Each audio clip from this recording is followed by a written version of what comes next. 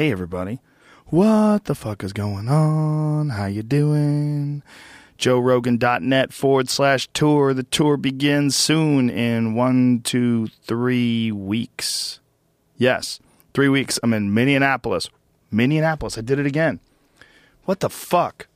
The people are going to be like, you don't even know where you are. Minneapolis, St. Paul. That's on June 23rd. And then Indianapolis on the 24th. That's why it's so confusing to me. Plus, I'm stupid.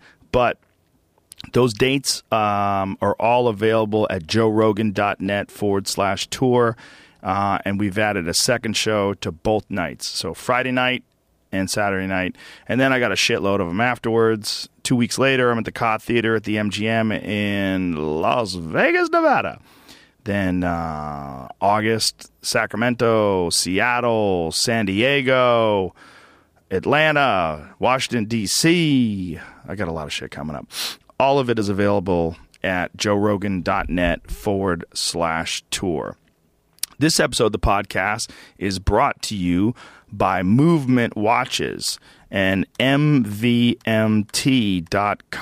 is their new URL. There used to be Movement Watches, MVMTwatches.com, but now it's just MVMT. And what they're doing is what a lot of very smart companies are doing. They are taking the direct-to-consumer route and giving you an excellent product at a price far cheaper than what you would get if you bought it at a department store. In this case, really well-designed, beautiful watches. They make excellent watches to the point where T.J. Dillashaw was wearing one. I believe he was wearing what's called the Slate, which is a beautiful watch. And I was like, dude, that's a nice watch. He's like, yeah, it's Movement Watches. I was like, they're one of my sponsors. I didn't even know. I was complimenting him on the watch just because it looked good. I have one of those, the Slate ones. I wear it all the time. Another one I wear is one that they just sent me recently. It's this. Oh, actually, that's the Slate Black Rose. That's the one that I have. That's a beautiful watch. My point is, these are fucking good-looking watches. This black leather is the other one. And this is very minimalist. They're pretty. They're well-designed. And if you bought these watches at a department store, they would cost you like $500. But you can get them starting at, I think, $95 is the cheapest. But they're here like $145, $110. They're really, really good-looking watches. They're nice. They're well-designed. Watches they tell time. But for whatever weird reason, they've become these status symbols, and people like knowing that you overpaid for shit. Another one that I have that I really like is the Patriot. It's got a red, white, and blue strap. America. The point being is that if you want a really nice watch, you don't have to pay a fuckload of money for it. And I mean a really nice watch. You're getting stuff that, it says it starts at just $95. Yeah. And you're getting watches that are proven. Over 1 million have been sold in over 160 countries. Really quality construction, minimalist style. And again, no middleman, no retail markup. And you can get 15% off the already very low price with free shipping and free returns by going to MVMT.com/Rogan. So it's Movement Watches. That's the abbreviation. And I wear them all the time. They're excellent. They're really well designed and they look good. MVMT.com/Rogan. Go there, get 15% off with free shipping and free returns. Come on. Oh, come on. We're also brought to you by Policy Genius. And Policy Genius it's about life insurance. And if you don't have life insurance, either it's too expensive or it's a hassle or you feel like you don't need it. But what would happen to you financially if something happened to the primary earner? That's what you have to think about. Life insurance is a good idea to protect the ones around you. But where do you go to get the best prices on the best policy with the best service? Well, PolicyGenius.com is the best online life insurance marketplace. They give you the most accurate quotes from the top A-rated life insurance companies, and Policy Genius has placed over $5 billion in life insurance for people like you.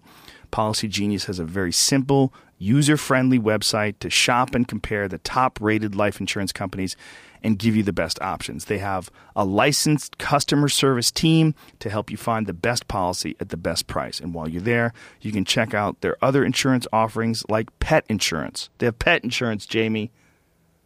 I'm okay with pet insurance, but you know what I'm not okay with? These motherfuckers that have these goddamn emotional support dogs and they bring them into restaurants. How about you're too weak to go to a restaurant, you fucking crazy person. Anyway, go to PolicyGenius.com today to save over 40% off other prices for life insurance. When life insurers compete for your business, you save money. That's Policy Genius, PolicyGenius.com. Zero jargon, zero sales pressure other than this ad, zero hassle. Life insurance made easy. PolicyGenius.com. We're also brought to you each and every episode by Onnit.com. We are a total human optimization company, and we are a company unlike any I've ever seen. That sounds gross and grandiose, but it's true. What we're trying to do, literally and figuratively, I hate people that say that, and I just said it. What we are trying to do is provide people with all of the information, all of the inspiration, and all of the tools to optimize your performance here on this planet Earth, in this life. What do I mean by optimize your performance? I mean, to be at your best, you want to have healthy foods in your body. You want to have a good exercise routine. You want to have a healthy mindset. You want to have good supplements. You want to have a strength and conditioning program that optimizes your functional strength, your ability to use your body in athletic endeavors and just in life to stay strong and just release the fucking pressure of this world. What's the best way? In my opinion, the best way is meditation, exercise, mindfulness, and health. Those are things that we promote at Onnit. I urge people, before looking at our substantial line of supplements and strength and conditioning equipment, the first thing you should check is go to the Onnit Academy link, the far right-hand side of the website at the top of the links, and check out the hundreds of articles on exercise physiology, on nutrition, different workouts that you can try, different Q&As with influential people. That is the section of the site, in my opinion, that represents what the company is most about. We also have an actual Onnit Academy that's in Austin, Texas. That is an amazing state-of-the-art facility with amazing strength and conditioning programs, great coaches like my friend John Wolf, who's one of the most knowledgeable guys I've ever worked with ever in the realm of strength and conditioning. And we also have 10th Planet Jiu-Jitsu there and Bang Muay Thai. It's an amazing place for you to go and get fit and get healthy and be around like-minded individuals. That's what we're trying to promote at Onnit, not just the idea of a company that sells things, but also an idea, the idea that you can get your shit together. You can optimize your time here. You can make your performance in whatever you do, make it better. Oh, yeah. Onnit.com. Use the code word Rogan and you'll save 10% off any and all supplements. All right. Well, today, ladies and gentlemen, we are joined by a man named Bret Weinstein. And Bret Weinstein is the embattled professor that you may or may not have heard about at Evergreen College. I think that's what it's called. Evergreen what? State College. Evergreen State College. New York Times wrote an article about him, and the article is entitled "When the Left Turns on Its Own." And that's just really, I mean, if you Google him, you will find so many articles detailing his situation at Evergreen State College and the craziness that's going on over there. He is a very nice guy. He's a very smart guy. He is an extreme progressive in the best sense of the word. And I really enjoyed talking to him. I really enjoyed getting to the bottom of his thoughts on this, what he's experienced, and how fucking wacky the people are that are running this college. And you're going to get to see it. And once you do get to see it, I urge you, just go online and watch some of the videos that some of these protesters, they've essentially locked out the school. School is shut down today because of threats. And it is the tip of the spear when it comes to politically correct craziness gone amok. So that's it. So this is what the podcast is about, and I really enjoyed it. I really enjoyed talking to him. He's a great guy, and I hope you enjoy it. Give it up for Bret Weinstein. Joe Rogan Podcast, check it out. The Joe Rogan Experience. Train by day, Joe Rogan Podcast by night, all day. All right, we're live. Bret, first of all, thanks for doing this. Appreciate it, man. Very glad to be here. You look great. Despite all this pressure, you're smiling. For people that don't know what's going on, let's lay out all the events that have transpired. Essentially, you were being asked to step away from your college for a day? Is that what it was? Is it one day?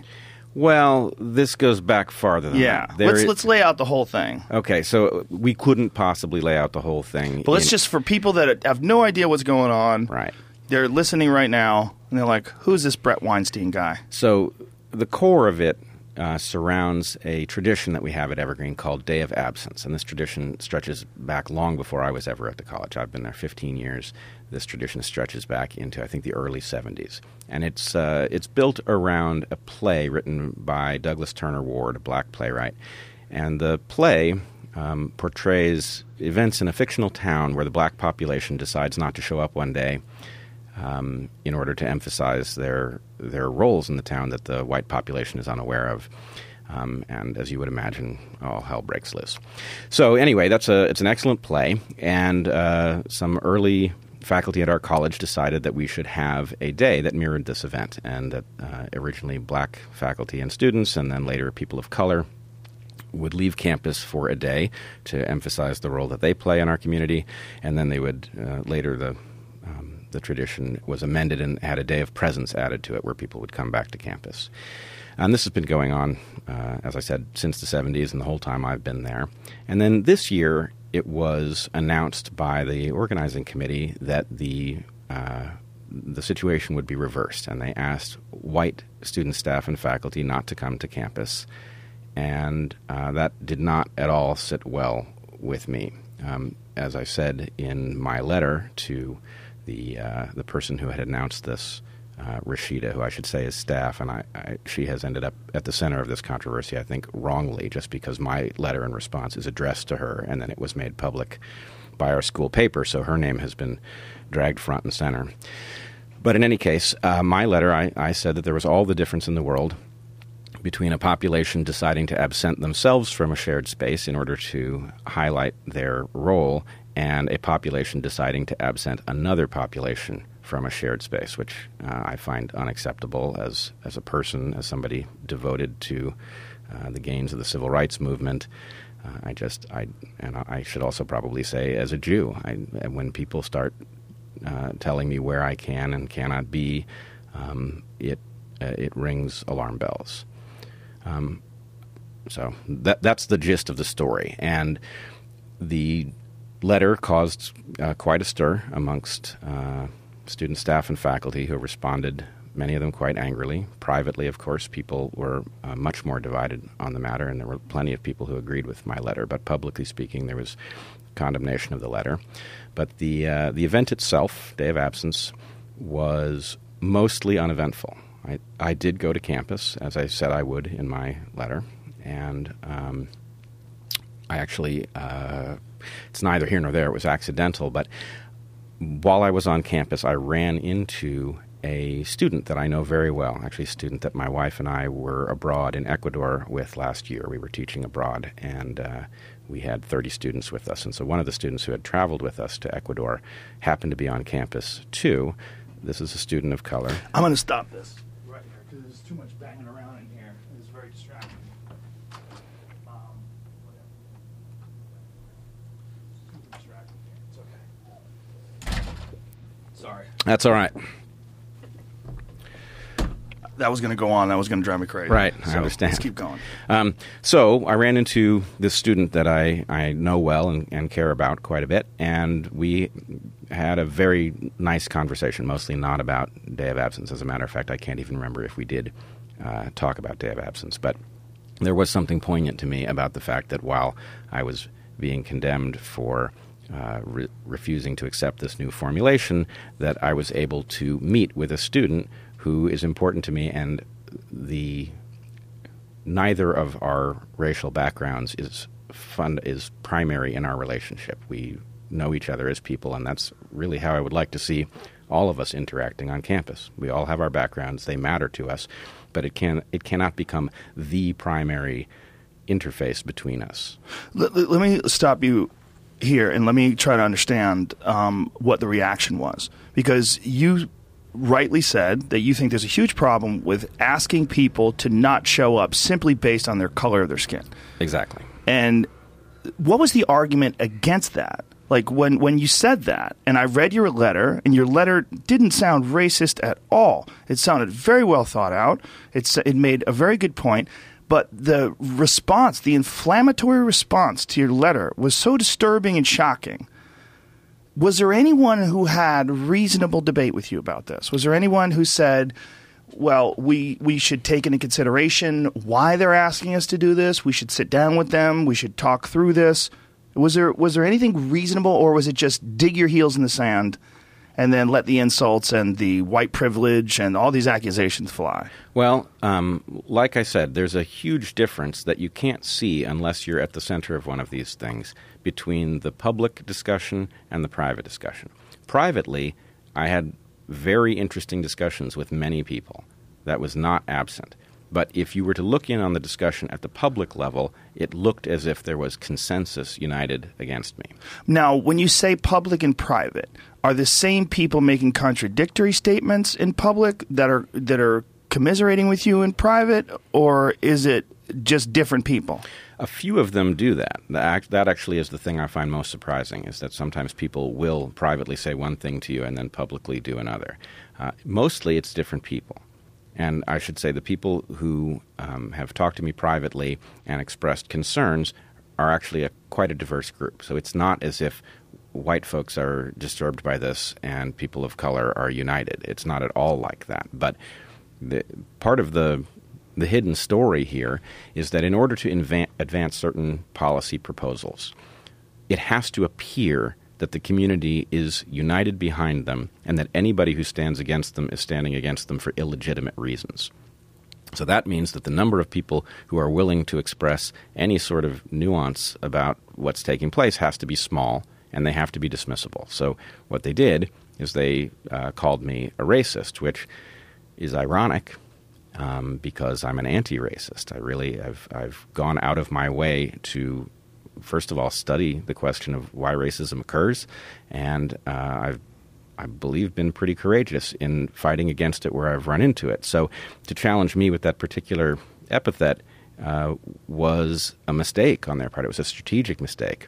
And I kept trying to tell them while this was still internally being discussed in the college, I kept trying to tell them that they should really check the concept that I'm a racist. They should ask, because if they did, they would discover that they were actually way off the mark, and then they would have an interesting puzzle on their hands. Then they would have to explain to themselves why they had found themselves hurling this most poisonous term at somebody who not only isn't a racist, but is pretty nearly the opposite. Well, it's a standard maneuver when someone wants to silence someone, when someone wants to put someone in a category that's instantly recognizable. One of the best ones is racist. Oh, absolutely. And what I found is that people simply could not figure out what they would do if that term was applied to them. Right. They were able to preview in their minds what that would be like. And so many people could see that there was no escape for them. Right. So it's like being called a rapist almost. It's like even if you are exonerated, there's still that cloud hanging above you. Yes, but this also actually points to something pretty important. And for anybody who travels this ground themselves, they're going to discover this, that many of the terms that are being used have been redefined but they haven't been fully redefined. So one of the things that I've seen in several places is that a term like racist has been redefined so that the bar for being a racist is so low that you couldn't possibly help but trip over it.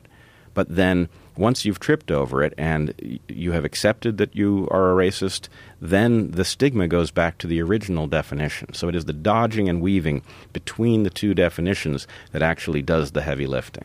Well, there's also a really disturbing idea that's being bounced around lately that it's impossible to be racist if you're anything other than white. Right. Which is ridiculous. It's preposterous. Anybody who looks up the actual definition of racism will discover that that's preposterous. But yes, that does pass in certain places as logical. Yeah, and just it's parroted in this very bizarre way that's supposed to be unchallenged. And this is a fairly recent thing. I mean, this is not something that existed 2 decades ago, right? I agree. And the pace at which it's moving in the last few years is very surprising. It is surprising, but it kind of makes sense because you get into these groups of people. They have this confirmation bias. They lump up together, and they all reinforce their ideas in this echo chamber. And they all do it inside the colleges. And then when it gets out to the rest of the world, as we're seeing with your case at Evergreen, the rest of the world is like, what is going on over here? Like, what is happening in school? And people who are sending their children off to school are very concerned with the indoctrination of these ideas. And adopting these very rigid mindsets that the rest of the world just simply could pick apart pretty quickly. Well, this is the most shocking thing because I haven't been censured, I haven't been suspended, I'm still on the email distribution list. So I'm watching the traffic inside of my college, and I'm able to compare it to the huge flood of stuff that I'm seeing from the outside world as they get wind of what's going on at Evergreen. And the difference is a million miles. Inside of Evergreen, actually, we are descending further into madness. The faculty are blaming the fact that the campus had to be suddenly closed due to a threat from the outside yesterday on me for having talked about this in the outside world, specifically for... It's hilarious. Not to you. I can't use that term yet. To me, hopefully someday. So I hope it's soon. And I must say one thing that I don't. We haven't even talked about where I got thrust into the spotlight here, which your listeners are going to have to know in order to understand why I'm even sitting here. But the intensity and the out of touch nature of the discussion inside the college simply reinforces the impression that something is desperately off, that what we really have is a filter bubble that is so strong that even when the world sends very clear evidence that you've missed something somewhere and it's time to rethink what you've been doing, they're not waking up. And I love this college. This college, maybe we'll get to talk about it, but the structuring of this college is so unusual, and what one can do as a professor at Evergreen, if you're really dedicated to teaching, it is the place to be because you have unparalleled pedagogical freedom, more freedom than you'd have as a tenured professor at Harvard. And you also have room to teach individually to students because our students take one program at a time. They're full-time in one program, and the professors teach one program at a time, full-time, and they can go on for a full year. So imagine you've got 25 students and you have them for a year full-time. You really know every student in your class individually, not just by name, but you know how they think, you know their backgrounds, you know their blind spots, and that allows for a kind of teaching that can't be done anywhere else. So I am quite distressed at the fact that Evergreen is now endangered by what's going on, and I really would like to see it wake up and rescue itself because it is worth rescuing. I watched is it the president of the school who gave the speech addressing all these issues? George Bridges, yes. It looked like a hostage negotiation. It looked like he had a gun to his head. He was literally a hostage. It was so bizarre. And kids are yelling things at him like, what the fuck are you going to do? And he just has to take it. It's so strange. It's such a bizarro world to view it from the outside and to view these preposterous allegations that these kids are throwing at him of being racist, and everyone's being racist, and no one's doing anything to protect them, and everyone's acting like they're in danger, and their ideas are in danger, and their minds are in danger. It's just there's so much grandstanding. It's so preposterous. Like, what is it? Well, first of all, did you see the video in which Dr. Bridges, our president, is being challenged for his hand gestures? And the protesters are actually policing his hand gestures? It's What's wrong with his hand gestures? He's not doing this, is he? Don't do that. No, can't it even wasn't wave to a friend. I think you can't even go like this to a friend because they'll pause you right here. They'll pause you right there in the middle. No, I think I don't want to caricature this because I really think it's very important. As preposterous as what's going on is, I think it's very important that we understand it. It's very easy to dismiss it because it's so strange. But it's very important that we get it right. I think the complaint about the hand gestures was that they represented microaggressions, if you will. I don't know for sure that was the complaint, but I can't make heads or tails of it otherwise. What was he doing? Can you move your hands? I think he was kind of gesturing like a person just gestures. trying to talk with emotion. Right.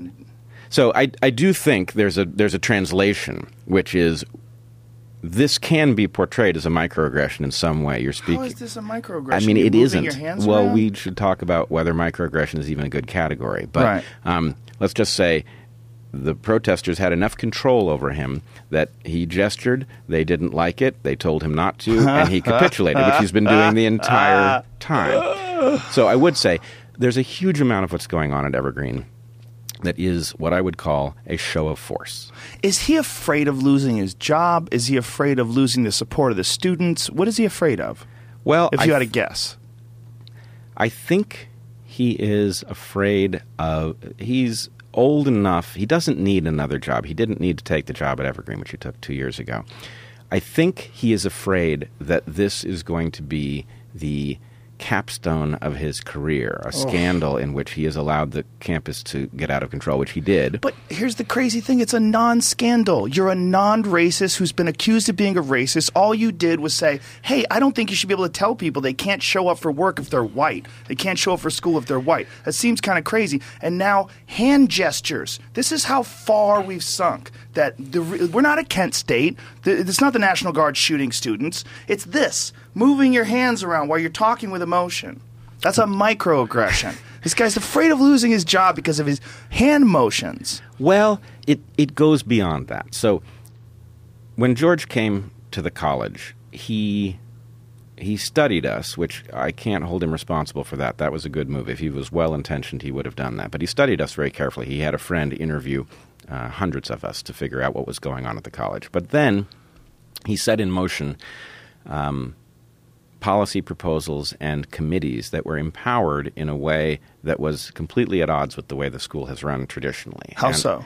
Well, so among the many unique features of Evergreen is the fact that the college is in large measure governed by the faculty and even the administration. All of the deans are faculty members who have come from the faculty, and when they're done being deans, they go back to the faculty. So the faculty has control over the college in a way that I don't think there's another college in the country that runs that way.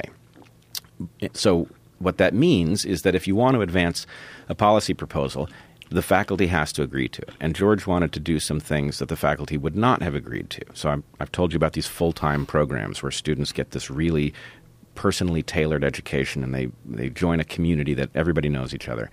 He wanted to take those apart. Why? I can't imagine. I can't imagine why you would. I mean, I can. The most generous thing to say is that he did not understand what an important part of the Evergreen model those programs are. Whatever his reason, it was a terrible error. And the only way to do it is to advance the idea as an equity-enhancing idea. In other words, you can say that that the full-time programs are anti-equity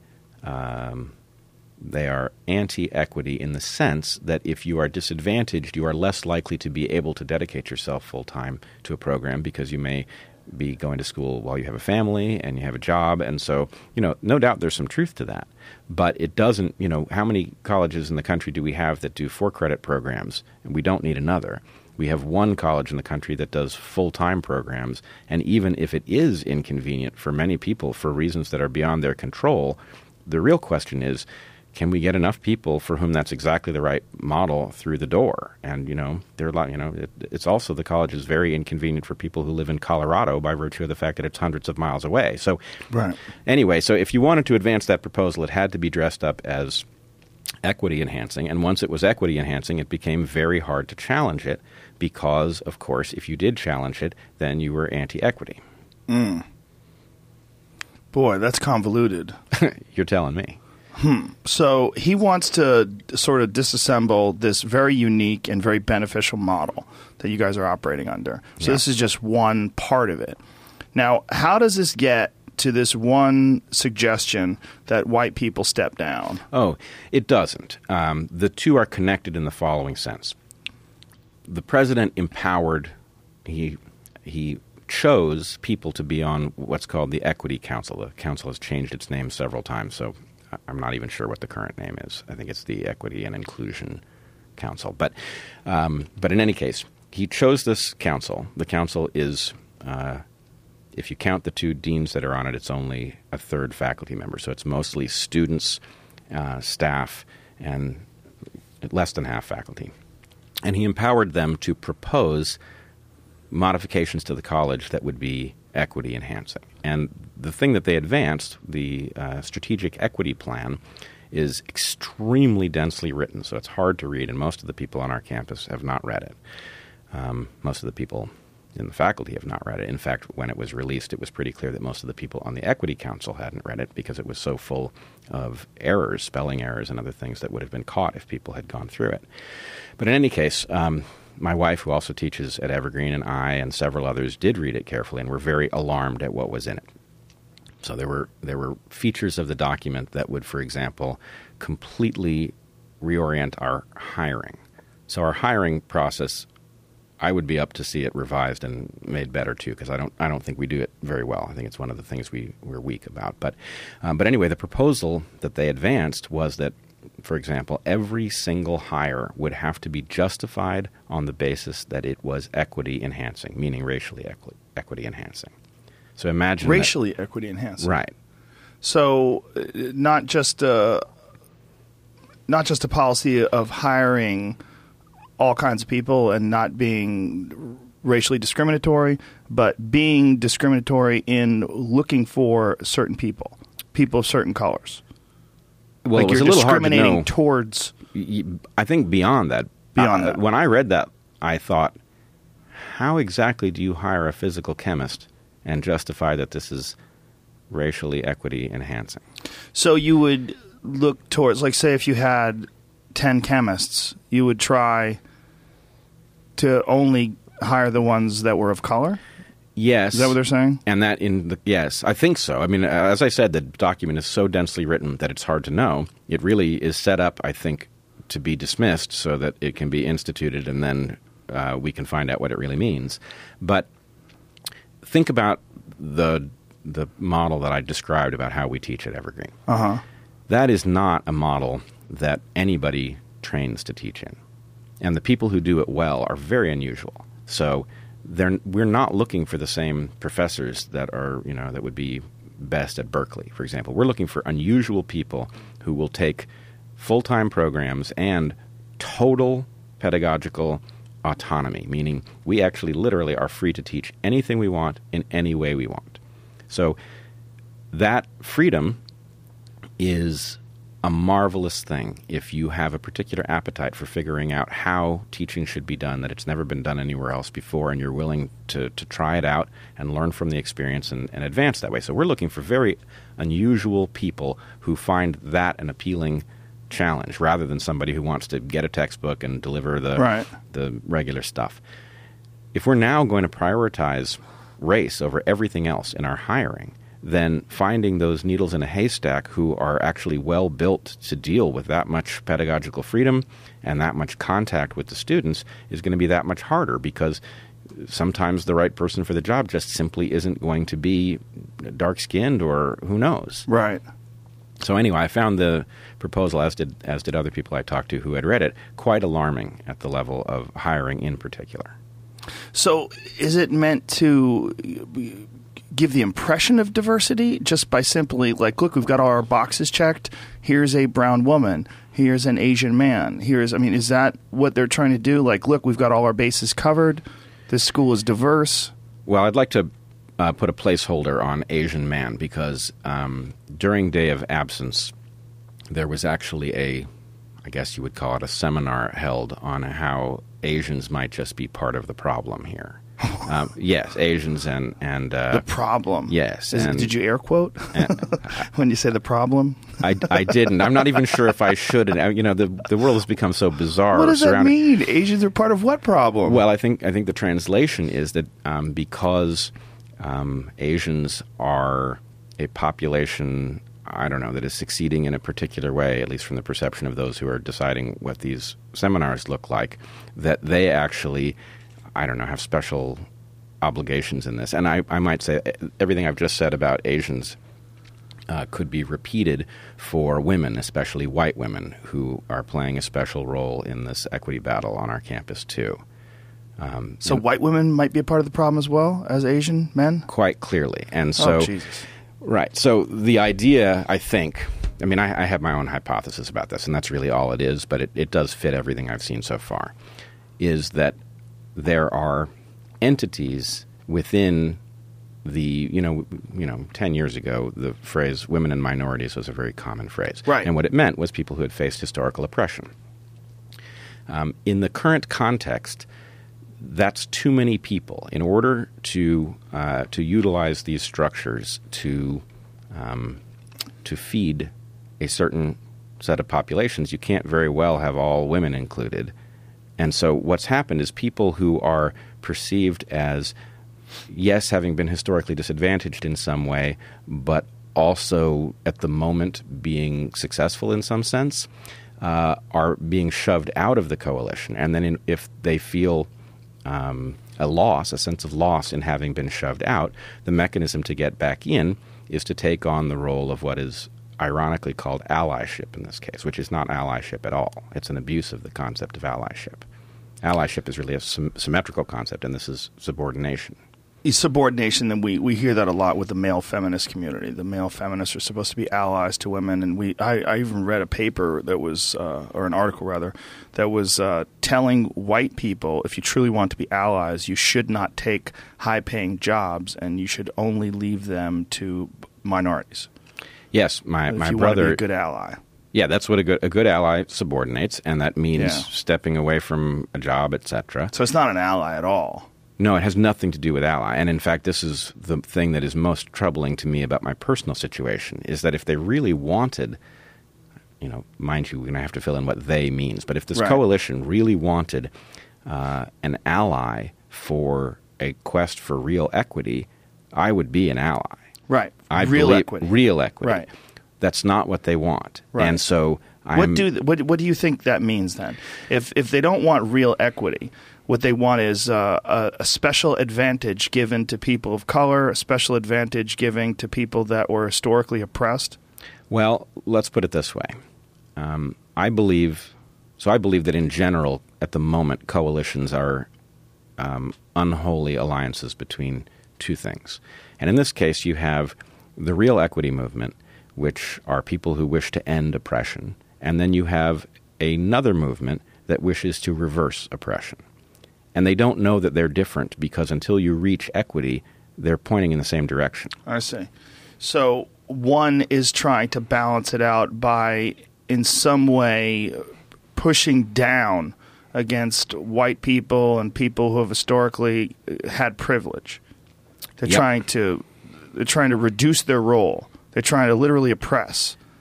Think about the story we were just talking about where the president of the college is being told how to move his hands.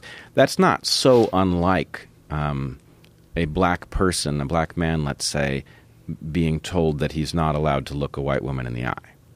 Right? It's that kind of thing having been reversed.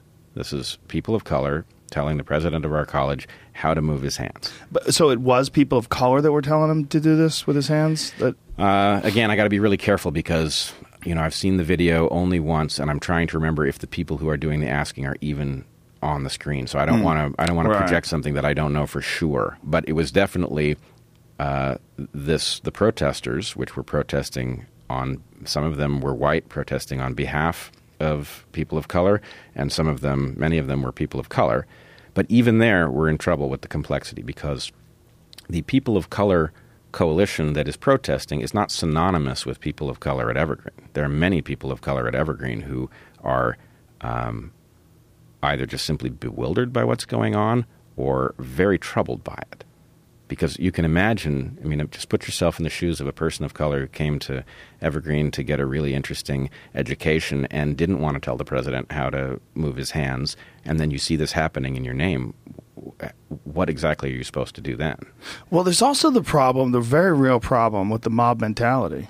And it is a common thing with human beings when they get together in large groups and people start chanting and screaming and they feel very justified and they always want to escalate.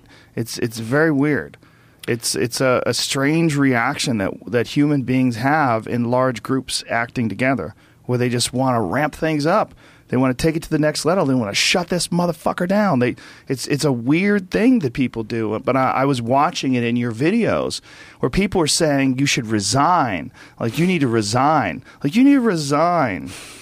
Like, wow, you need to apologize to that woman for communicating with her the way you did. Right. In a very respectful and intelligent manner.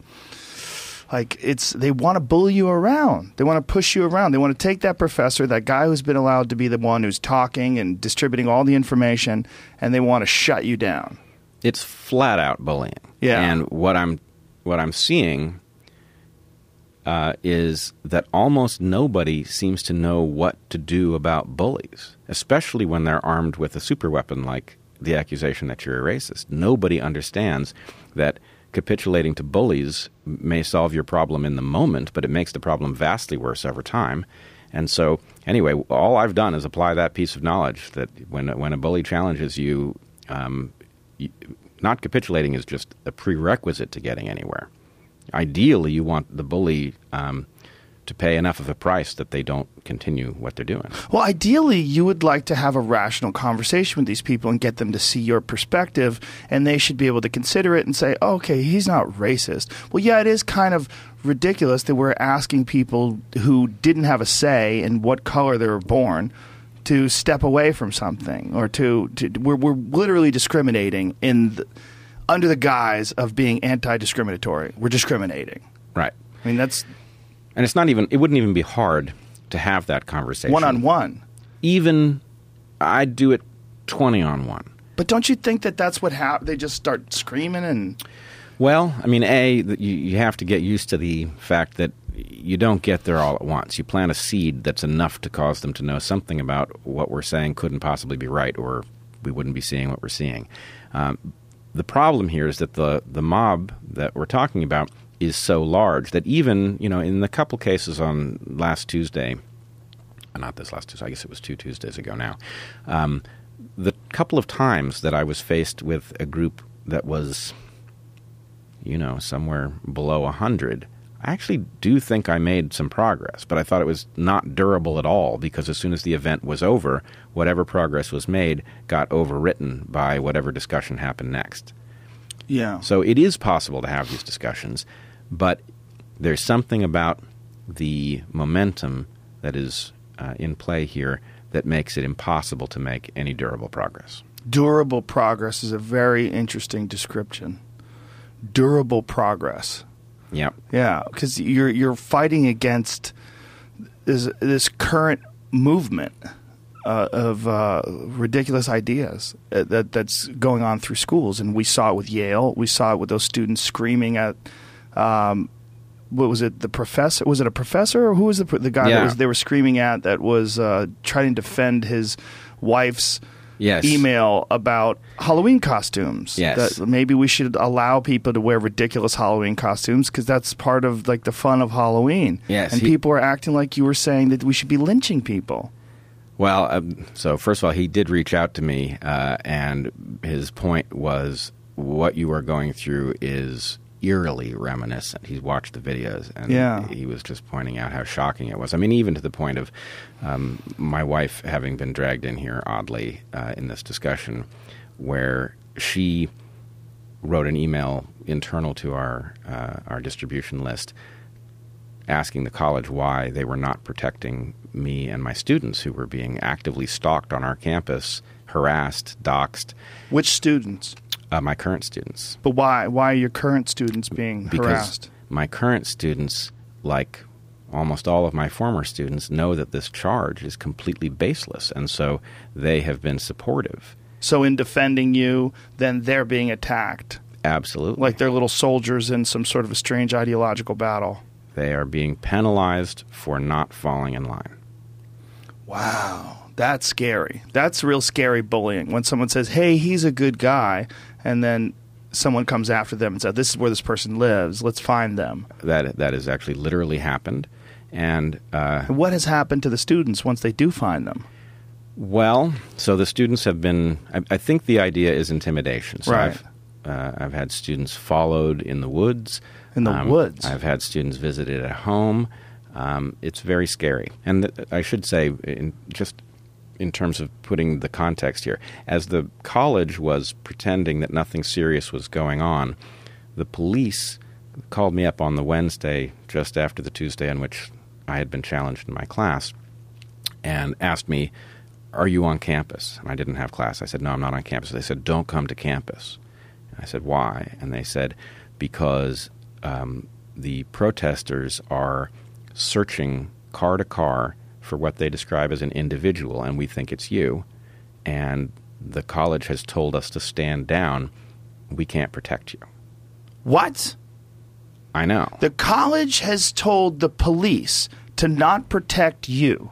The college told the police to stand down, which means the police were literally barricaded in the police station, despite their sense that they very much needed to be actively protecting people outside of the police station. The police were left with no choice but to barricade themselves in the police station because they answered to the college administration, which told them not to act, I think because it wished to prevent a news story. But this meant people engaged in these protests were roving freely about the campus, looking for people, following them. They, That's so incredibly aggressive. Like looking for individuals in a car.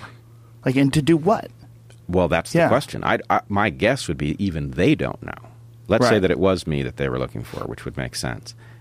I would imagine that they would have had the idea of, I don't know, taking me somewhere and getting me to acknowledge something that they think I should some sort acknowledge. Of a hostage situation. Right. But suppose I didn't want to acknowledge whatever it is that they wanted me to acknowledge, just as I didn't want to resign when they said I should resign. I don't know if they had a backup plan, and it worries me that one of the things that unfolded on the campus was that people who had a very clear idea of how things should go were literally they were barricaded in the president's office with the president and a bunch of faculty members and staff. And the story is that the president wanted to go to the bathroom, and he was not even allowed to go privately to the bathroom. He had to be escorted by two people. Who? The president of the college. But who are the people? Protesters. Protesters had to go with him to the bathroom. Right. So that, to me, sounds like literally kidnapping. It's just stunning that he agreed to that. It is. All of it is stunning. I can't believe I'm seeing it. Well, this is PC gone amok. I mean, this is what everybody's been worried about. This is what you are right now. Is you're the tip of the spear. We are previewing where this goes, taken to its logical extreme. Yeah. I mean, and could have been worse had you not been contacted by the police, had you been in one of those cars, had you been pulled out, had you been pulled into some sort of a hostage situation where they were trying to tell you you can't go to the bathroom without us, like they did to the fucking president, and he agreed to it. Yeah. I mean, this is madness. I mean, that's like people should go to jail for that. Well, so, okay. Again, that's kidnapping. It's kidnapping. I do think that the administration and certain faculty members have a lot of responsibility here. So I think in some sense, yes, it's literal kidnapping. The students, however, I believe have become tools of something that they don't really understand. Tools of what, though? Of their own making? I mean, is it an ideology outside of the school that they subscribe to, or is it their own? I mean, what is it? Well, I believe it is a militant belief structure, and I do think, based on what we've seen on our campus, it is emanating from a subset of the black population. Okay, so I'm not saying that this is black people doing this, but I'm saying that the people who are at the forefront of it happen to be in that part of the coalition of people of color, and that they are advancing a set of assumptions and beliefs that they seem to imagine describe some future world that they would like to reach. And it's a future world. I mean, it's preposterous. It will never happen because what is the future world? Where the 400 years of oppression of black people in North America results in a reversal of roles, I think. I mean, I can't imagine having that thought and following it through and not realizing that this can't possibly be anything like a way forward. This is something that they've described, this reversal of roles? Well, that they would like to come to this conclusion? So I would imagine that your listeners, having heard me just say what I said, have to be wondering a little bit about me and where my sympathies really lie. But what I've seen, and if your listeners go looking at the videos that came out of Evergreen over the last 10 days, posted by the protesters, I should point out, videos that they thought made them look good, they will find many instances in which the official order of things says, well, let's say there's a 4 o'clock meeting on the Tuesday in which I was challenged in the morning. 4 o'clock meeting that became very dangerous. And the meeting began with an announcement that the chairs and the food were for people of color and that white people shouldn't use them. Yes, I know. The chairs and the food were only for people of color. Correct. White people have to be hungry. Right. And you can't sit down. Right. And I've also seen, I don't remember where I saw it now. I probably have a screenshot of it. But I saw something where some activists put out a broadcast message that said a person of color needed a power adapter for a computer. Were there any white people who could fetch one or something like that? Oh, Jesus. I mean, the thing is, it's preposterous, but it is also putting in danger the actual vision of a world in which race ceases to provide advantage. Right. So anyway, it's jeopardizing. Well, the idea that it should be reversed is just so crazy. Like, we should oppress now. Like, no, there should be none. Right. We should get past this. Right. We should be anti-supremacist. Yes, 100%. This idea, I mean, you imagine if there was a college in North America that suggested that white people only should eat and white people only should be able to take the seats. Is that what's going to happen 300 years? So what if black people oppress for the next 300? Then white people come back and say, hey, we're going to have to turn this around again. I mean, isn't the idea that 100 years from now, white people are going to be a minority in America? Because the rates of birth with Latinos and black folks, that there won't be this minority group anymore, that they will be, in fact, a majority. All I can say is it's so obviously a wrong path, just in terms of, A, it's not an honorable objective. It's racist. It's racist. It's absolutely racist. Yes. I mean, it's not even difficult to see that. It just simply is racist. But if you say that on my campus at the moment, you're the racist for not understanding why this is logical. So how do people react when someone says a person of color needs a power adapter? Can a white person go fetch it? Are there these white, air quote, allies that are running, these beta males, and just running to go grab a white power adapter and give it to this person of color? Is that what's happening? That's the literal description of it. Jesus Christ. And then they have to, in a few years, they're going to have to go out to the workforce. Well, and that's the thing this is a whole other side of the puzzle. What this is really about, and not just at Evergreen, but this movement which has taken over so many campuses and shut down so many people who spoke with positions that were not somehow sanctioned, is really a battle between two incompatible worldviews within the academy. So on the one hand, you have the sciences and all of the things that function on the same assumptions that the sciences do about how you figure out what's true. And then you have these postmodern disciplines, which basically argue that the tools that the sciences claim are about figuring out what's true are actually tools of oppression themselves. And so, another video... Goddamn rulers. Ruler, right, exactly. Yeah, exactly. So there's this video in the middle of the first Tuesday of these protests, where the president, barricaded with these protesters, is talking to them, and the protesters actually flat out say, in referring to my email, that I mentioned the word phenotype, and that inherently tells you that I must be a racist to even be thinking about a scientific term in the context of this, which I find horrifying, because these very students stand to gain a tremendous amount. They will be most powerful in the world. In pursuing equity, among other things, they will be most powerful in the world if they are armed with a scientific toolkit, with an analytical toolkit that allows them to be forceful rather than to be preposterous. What was the context you used the word phenotype again? I forget. Oh, I said that I would like us, in my challenge to the new day of absence formulation, I said I would like us to put phenotype aside, right? Put phenotype aside, meaning that I did not want us discussing equity as teams, as different teams broken up by skin color. And so the very fact that I said phenotype and that I suggested that I would be willing to give a lecture to anybody who wanted to come about what I understand to be the evolutionary context of racism. And they did not want the lecture.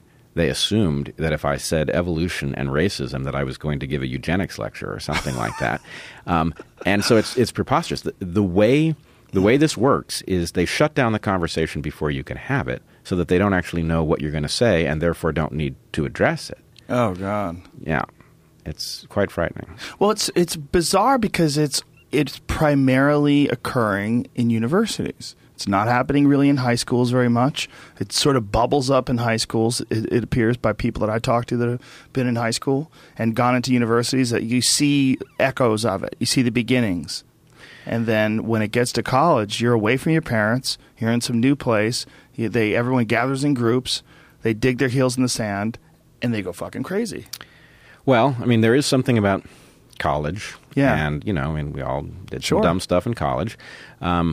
But I also think there's a hidden reason for it being colleges, which is that there is real inequity in civilization that needs to be dealt with. I would say the thing that I find most troubling is the skew in policing and in the courts that results in disproportionate fractions of some populations being incarcerated, which has terrifically destabilizing impact on those communities. So I think that is a very real harm that would be hard to overstate, and that absolutely has to be addressed just to even make any claim on being a fair society.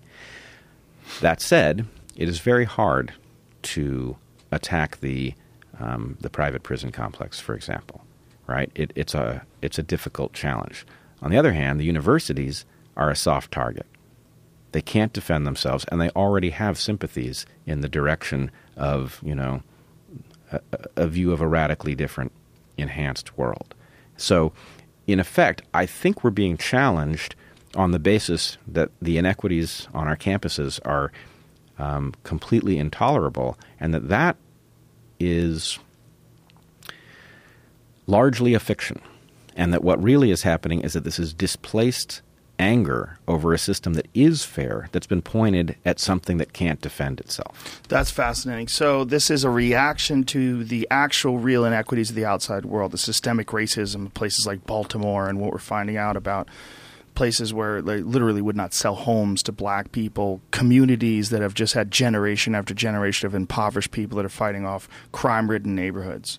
Right, or water you can't drink because it has lead in it. Flint. Right, exactly. So what the universities what's happening in the universities is a sort of a misguided reaction to all the real inequity in the world. I would say not misguided, it's misdirected. Misdirected. It's just pointed at the wrong thing. And the reason it's pointed at the colleges and universities is that they simply can't defend themselves. That's fascinating. And so this is occurring in universities all over the country, and at a rate that's, according to people that I know that teach, pretty unprecedented. That this wasn't the case 20 years ago, that you would have dissent, you would have debate, you'd have discussion, but you wouldn't have these full-blown ideological mobs. Yeah, I think the thing is it hadn't been operationalized yet. The thought process that led to this was postmodernism has been around for decades. And so there were places you could go if you wanted to have an absurd discussion. You could go, for example, to cultural anthropology. Cultural anthropology was captured by postmodernism 30 years ago. And so if you wanted to hear people say really crazy things about what's true, cultural anthropology was a place you could do it. If you stepped next door to physical anthropology, it was just fine. And so anyway, that's been in the university. And what's happened is it has been, how would one put it? It has been operationalized or activated so that it is now, it forms the core of a vision that college students are trying to bring about. Not all of them, but enough of them that you can't run a college without either deciding to capitulate or figuring out how you're going to fight back. What was there a way that this could have been stopped or nipped in the bud in the years past? Or is there a way that this could have been sort of planned for? Was there a lack of foresight? Yeah. This is exactly, it's what I was talking about a few minutes ago. If you give in to the bully comes back stronger. We've been given in to the postmodern bully for decades, and it's now come back in a form that nobody knows what to do with it. So what was the original reason to give in when it was a more mild argument? Well, because it was an abstraction. So originally, the idea that that based on their history, certain people who had been, for example, largely shut out of the sciences were entitled to think without having to deal with the structures that had been built around, let's say, men, and mostly white men over the course of Western scientific history. So the idea that women maybe needed a place to discuss what was true that was not structured by men, I get that. And in fact, there's a very good example in my own field where the difference between the way men and women, I don't mean every man and every woman, but the difference on average, I think, played a decisive and very positive role when Louis Leakey empowered 3 women to go study the 3 great apes in order to figure out what was going on with them. And so Jane Goodall figured out what was going on with the chimps because she was female and because she didn't subscribe to the rules that men had written down about how you study these creatures. And so it is a case where something about the way men look at the world had prevented people like George Schaller, who had made his mark studying lions. He didn't do so well with gorillas. So anyway, Jane Goodall's female approach worked, and it is largely the reason that we understand chimps today. On the other hand, Jane Goodall took the scientific toolkit and threw out the rules that had been biased, rather than rejecting the scientific toolkit, which is what the postmoderns are doing, which I think is just tragic. What we should be doing is arming everybody who goes to college, and frankly, we should be arming everybody who can't go to college with a scientific toolkit that lets them figure out what's true, especially now, because science is the ultimate bullshit detector, and this era is, hopefully this is peak bullshit, but they need the ultimate bullshit detector. It does seem like peak bullshit, right? And it seems like that's one of the reasons why it's so important for you to stand your ground, is that you're being very clear in what you perceive the situation to be. And you're doing it in a very logical and a very rational, well thought out and clearly structured way. You're showing everyone what's wrong with this. It is a scientific approach. You're literally using the very tools that you're trying to empower these young children Young children. I feel like they are. Yeah. These kids. You can say kids. Young that folks. Works. Yeah. Youthful, exuberant human beings. Millennials. Millennials. I hate those words. I hate those generational terms. But you're literally you're dealing with a dilemma, and you're using the very tools that you would like them to learn from this university and take forth into the world. I mean, it is a very scientific approach. You're saying like, well, then no, that's not racism, and this is racism, and what you're doing here is actually racism. Right, and in fact, the irony is, so my students, and really my students, many of them are both my students and my wife's students. We both teach evolutionary biology, and students bounce back and forth between our programs. So, we have people in our community who are empowered by having an understanding of how things function evolutionarily that gives them a window into all sorts of things, including, human social dynamics and other things that affect us all the time. So anyway, yes, there is a way of thinking about virtually any of the issues that most people care about using scientific rationality, which does not mean that you put aside your humanity, but it means that you give your humanity a tool to understand what is going on before you figure out how you feel about it and whether something ought to be done. How does this university survive this? How does the community survive this? How do these students come out of this with a new understanding of what went wrong and in some way that allows them to save face and still be a viable part of the community? That is a beautiful question. Thank you for asking it. I really hope it works. I got 3 things, and I'm afraid I'm going to forget one of them. But first of all, there's one clear first step. The president of the college has to step down, and there are 2 reasons he has to step down. One, this is how things work. I don't like how you're moving your hands while you're talking here. I'm sorry, Joe. Microaggressions. Okay, is that better? So he's got to step down because, A, when something has gone as crazy as we've seen things go on Evergreen's campus, there is an expectation that somebody will take responsibility. So he has to step down to signal to the world that somebody's taken responsibility.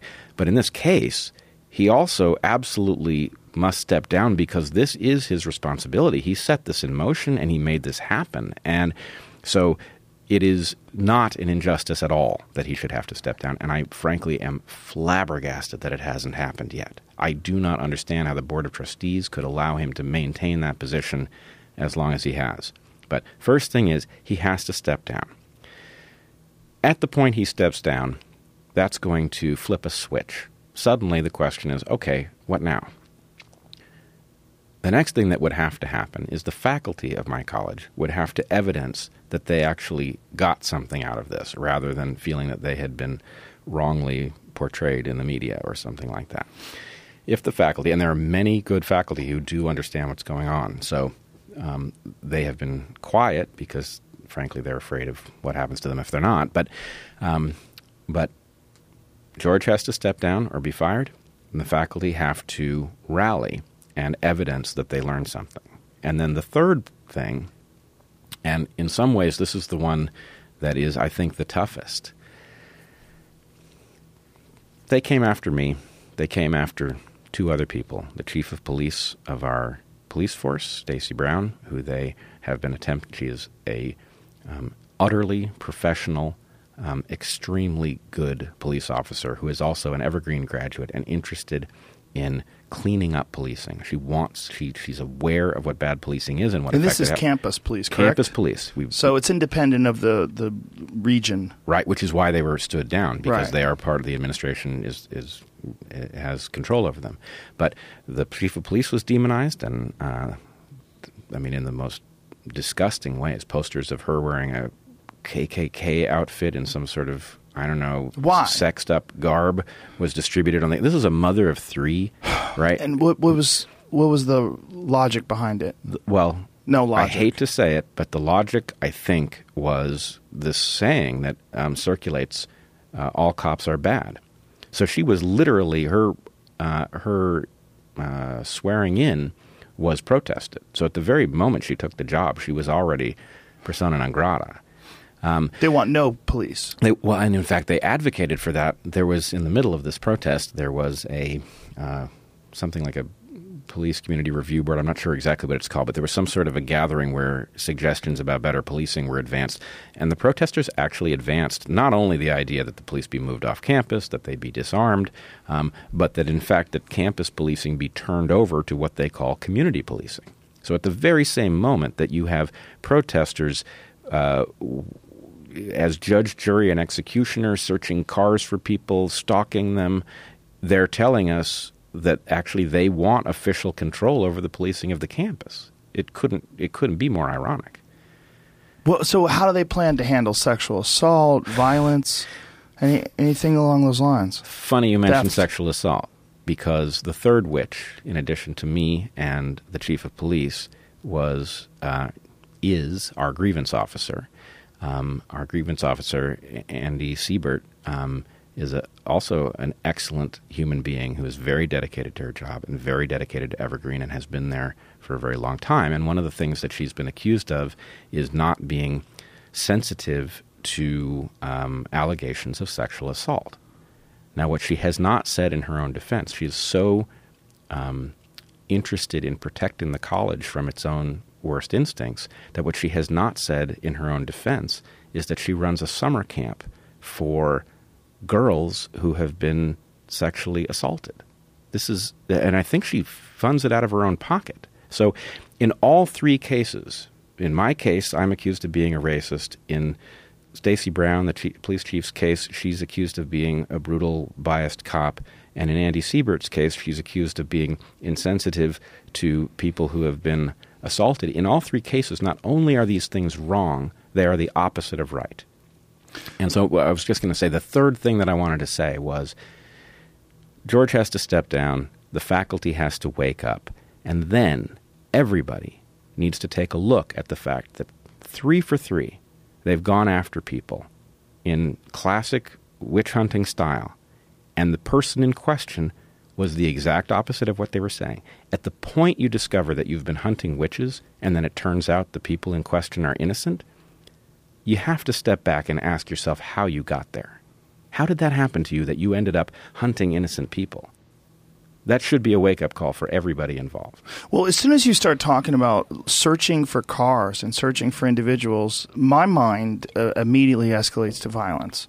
That's how my mind goes. When I know mobs and I know people, and I just have far too much experience with violence, and I know what happens when people ramp up ideas without a real predetermined goal. They don't have like what we'd like to do is get Bret and talk to him one-on-one and want to invite him to have a debate, a one-on-one debate with someone without an audience so they could sit down and hash out these ideas. Well, hey, you're working with something. Well, how do we find him? Well, maybe he's in one of these cars. Like that's not what they're doing. Right. Right. No, they go, we're going to find him.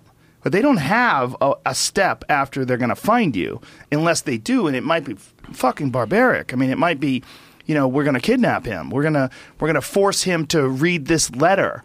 I mean, it's literally hostage shit. I agree, and I do think, I don't know. I'm not an expert on what happens when mobs ultimately do something. Like I think it's Mashal Khan who was killed by a mob over supposed blasphemy, I guess last month. But was that in Turkey? I thought it was in Pakistan. Was it in Turkey? Okay. But all right. I'm sorry. I should know. That's all right. But yeah. That's a different. But in any case, different world and different. It's a different world. Yeah. But nonetheless, the point is, a mob thinks that it's on the right track, and it's so convinced of what it believes that it ends up doing something that it doesn't know it's capable of. And there's also a diffusion of responsibility in the large group. They're allowed to do much more horrific things you would ever do one-on-one to an individual. 100%. Yeah. So I don't think that anyone intends that, but I'm not sure that they ever do. Well, the ramping up of things is what terrifies me. I've just seen it too many times where people get together in large groups of people and things escalate and no one knows why. And then all of a sudden it's chaos and there's a literal feeling in the air that violence could erupt. And I don't know if maybe you would be able to tell me, is there some evolutionary echo of that from back in the day when we would get invaded by large groups of people and we had to switch over immediately to some sort of a warlike mindset? I don't know what it is, but there's something really bizarre that happens to people in large groups. And if you've ever been in a concert where a riot breaks out or a stampede where things go crazy, it's scary. It's terrifying. Well, you're absolutely right about the evolutionary roots, that these are programs that exist in us for circumstances. And one of the things, if I had been able to give the lecture that I proposed in the letter that got me in so much trouble with people, one of the things that I would say is that the most dangerous thing is that we have these latent programs that are waiting for evidence that it is the moment to do X, Y, or Z. And because we haven't been in those circumstances until the moment those programs are triggered, we're not even aware that human beings are capable of some of the things they're capable of. So we have to guard against these things at all costs. If we really, never again is a very important concept. And if never again is to mean anything, we have to understand why it happens in the first place so that we can repair the world so it becomes impossible. Yes, instead of giving into the influence of these ancient programs, understanding they're there and recognizing them when they go live. Exactly. In fact, maybe the thing that would be worth remembering is what happens to a drowning person. When a person drowns, they're very dangerous, right? Because their body switches on a drowning program that basically looks for anything that can be pushed down so you can get up to where the air is. Yeah. Which means that somebody can drown, their closest kin by accident because a drowning program that they've never seen active until the first time they face drowning is suddenly online. Right. And so that's a simple one. But there are other ones too. There are ones for tyranny, and I believe things like genocide, where populations that have successfully eliminated other populations have done well. And so knowing that human beings are actually wired for genocide under some circumstances is, it's a sobering responsibility, but it's also hopeful to me, because if you know that it's there, you can figure out what triggers it, and I think we can rule it out by raising people in an environment where awareness of that program allows us to teach them in such a way that program is deactivated. And that might be the only way to be. You must be aware of the fact that there is a potential to disassociate and decide that that this group of people is the other, and that they are not you, and you could do horrific things to them. And that this is literally a part of how human beings evolved to 2017, how we got through all the horrific things that have taken place in the past. And if you think about the religious innovations that have occurred in the history of most of the populations on Earth today, they involve a recognition at some point where the definition of self gets broadened to a larger group. So if you think about, for example, the Golden Rule. The Golden Rule has progenitors in the Hillel tradition, but it is basically somebody saying that some large entity needs to be treated as some extension of self. And really, may sound funny to people, but if we are to survive the next century as a species, it's going to have to be through the recognition that actually all human beings are trapped on one tiny little planet, and we're in severe jeopardy. And really, we have to start treating each other not as other, because we will be fighting each other as the whole experiment goes to hell. We have to recognize that we actually face a common enemy, which is the unintended consequences of the system we've built. I never like to bring up Ronald Reagan as the voice of reason, but he had a fantastic quote way back in the day in one of his speeches during the Cold War, where he was talking about how we would bond together if we were approached by some alien life form from another planet that threatened us. How we would all realize that we are all in this together. I had no idea that he said that. It was a great speech because the conspiracy theorists went crazy. And they're like, there's aliens, man! Well, I think this is totally right. And here's the even better part, I think, which is, if there was an alien race that came to invade the Earth, we'd rally. If there was an asteroid that we had enough time to know that it was coming and that we would have to rally together to do something about it, we'd do something about it. And so it is perfectly possible for the mechanisms that evolution built into us to fight each other that caused us to cooperate to fight other groups to be retargeted at things that aren't other groups, that are problems. And so what frustrates me more than I think anything else is right now we do face a common enemy. And that common enemy is, let's say climate change would be one facet of it, but it's the system that set climate change in motion, which has also given us nuclear reactors that are unstable and difficult to control. It's given us economic policies that are going to cause us to destabilize as a result of the concentration of well-being and power in a small number of hands.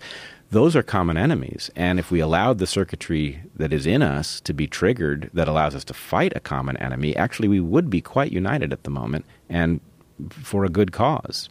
Which is one of the more disturbing things about Trump pulling out of the Paris Climate Agreement, is that what it says is that we're not in this together.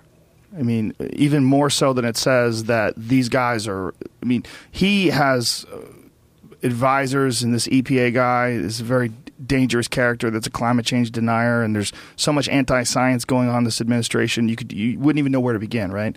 But one of the real problems is that we're moving away from this group of people that's trying to figure out what to do about emissions. What do we do about all this garbage? What do we do about all this waste? And it's not even necessarily just about climate change. It's about sustainability. It's about what are we doing with the byproduct of civilization. If there's one thing that should cut across political lines, it's that question. Yes. What do we do about the things that jeopardize us all together? And if it's one thing that should disturb us about capitalism, the number one thing is putting profit ahead of the environment that we literally need to sustain life. And that's something they're trying to do. We're bringing back fucking coal. Coal. Of all things. And they have these coal miners on TV, and they don't even agree with it. They interviewed a bunch of coal miners today that were President Trump supporters. They were happy, and they voted for Trump because he's going to bring back coal. And they're like, well, I don't know about this. Why is he stepping away from the climate change thing, though? Like, even people in the coal mining industry are torn on this. I mean, this is a very dark time in that way. Very dark. And, and ironic, too, because, we're now behind the eight ball because we've put this off for so long. We should have started doing this 25 or 30 years ago. But even now, it is actually not as hard as people think to figure out how the world might function that didn't create this jeopardy as a matter of byproducts of everyday activity. It's actually not that difficult. But the system is built to frustrate it. So, in the same sense, if you step back from the last presidential election and you think about how is it that we ended up with two such lousy candidates for this position with such power, something in the system has to be off that we don't end up with any viable candidates for that office. And it's the same problem. We are caught in loops that prevent proper solution making. It's not that solution making isn't possible. It's that solution making is not someplace we can go from here because of mundane reasons in our system that are ultimately going to kill us if we're not careful. Well, it's also such a complicated structure that outside of completely radical change, like restructuring everything from the bottom up, like tearing it down literally to the foundation and then rebuilding it, how else are you going to fix this thing with lobbyists and special interest groups and congressmen and representative government? It's like there's so many different areas that allow for the possibility of corruption and influence and just cronyism. It's such a dark and twisted corridor that you enter into if you consider any kind of reform. Well, it can't be reform, and it's not going. We can't tear it down either. Well, what we do? Well, that's an interesting question, and I must say it's something that a number of friends of mine and I have been working on for some time. There are answers which 5-7 years ago I wouldn't have thought possible that I now believe actually are possible. And so what we're really talking about, we can't have revolution. We can't afford it, nor will it work. The power arrayed against revolution is so immense that it's inconceivable that it could function. We also can't afford a disruption massive enough to cause the system to restructure on its own, if for no other reason than the fact that we've got more than 400 nuclear reactors on Earth today that require constant inputs of power, or they melt down and spill not only the contents of the reactors, but the contents of the spent fuel pools where we've stored decades worth of spent material. So basically, we have to restructure the system without letting it collapse and without confronting it in the traditional way. So we need effectively revolutionary change without revolution. However, notice that your life today doesn't look all that much like your life 30 years ago from the point of view of how you go about things, how you navigate around the world. Things sweep across civilization in a market system based on utility. And that model can also be used to replace the system that we have currently. So in essence, if you think forward, what is the world going to look like 20 years from now? It's very hard to know because you know how much change has come in the last 20 years. So there will be revolutionary change. At the moment, it will be dictated by a market, and it will basically give us more of what we think we want rather than what we actually need. However, the same mechanism that causes technologies to sweep across civilization can be utilized to have meaningful change in the way we interrelate with each other and the way we govern ourselves sweep across civilization. So that's the project that we've been working on behind the scenes. So what is the project? Like, how does it work?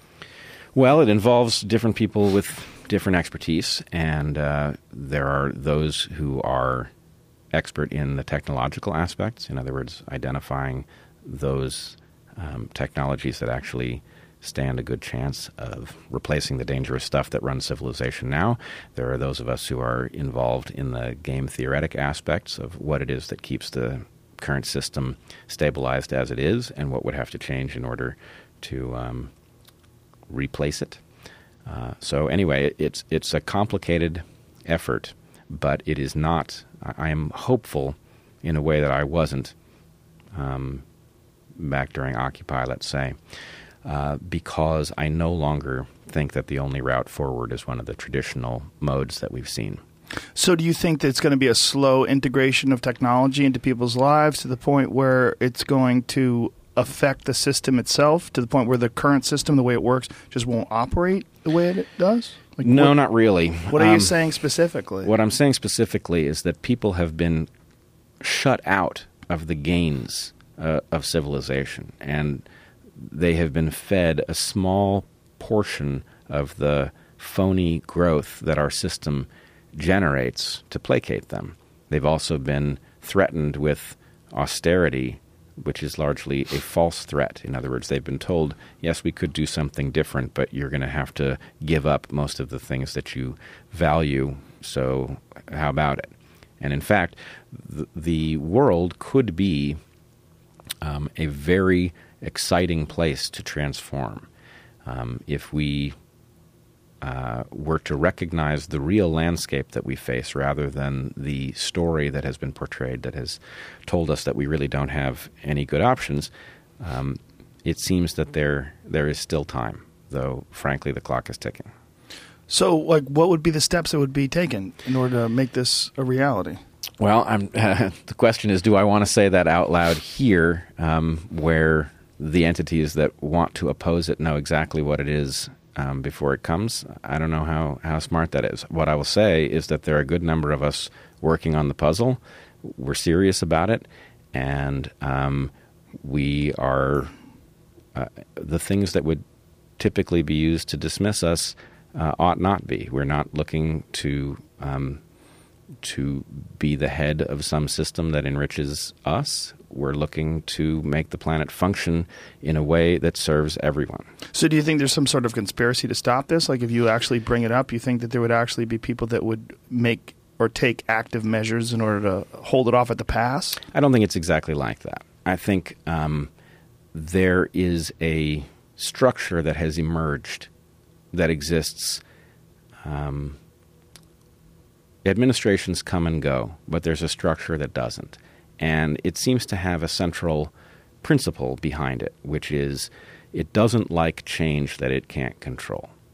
Change is one thing, change happens, but it's not interested in change that could upend it. So anyway, the reason that we end up with a battle between a non-viable Republican and a non-viable Democrat is that they have passed a test in which they do not threaten the fundamental structures underneath. In fact, Trump may actually be a violation of that. He may actually threaten those structures, and they may be trying to figure out what to do about them. But in general, what we have is a system that filters on the way towards the levers of power such that anybody who gets there wouldn't use them in a destabilizing fashion. Which is why we saw the DNC conspire against Bernie Sanders. Absolutely. We saw them conspire in the most direct terms, and then we've seen them in court defend it by saying they had every right to do it rather than denying it. Yeah.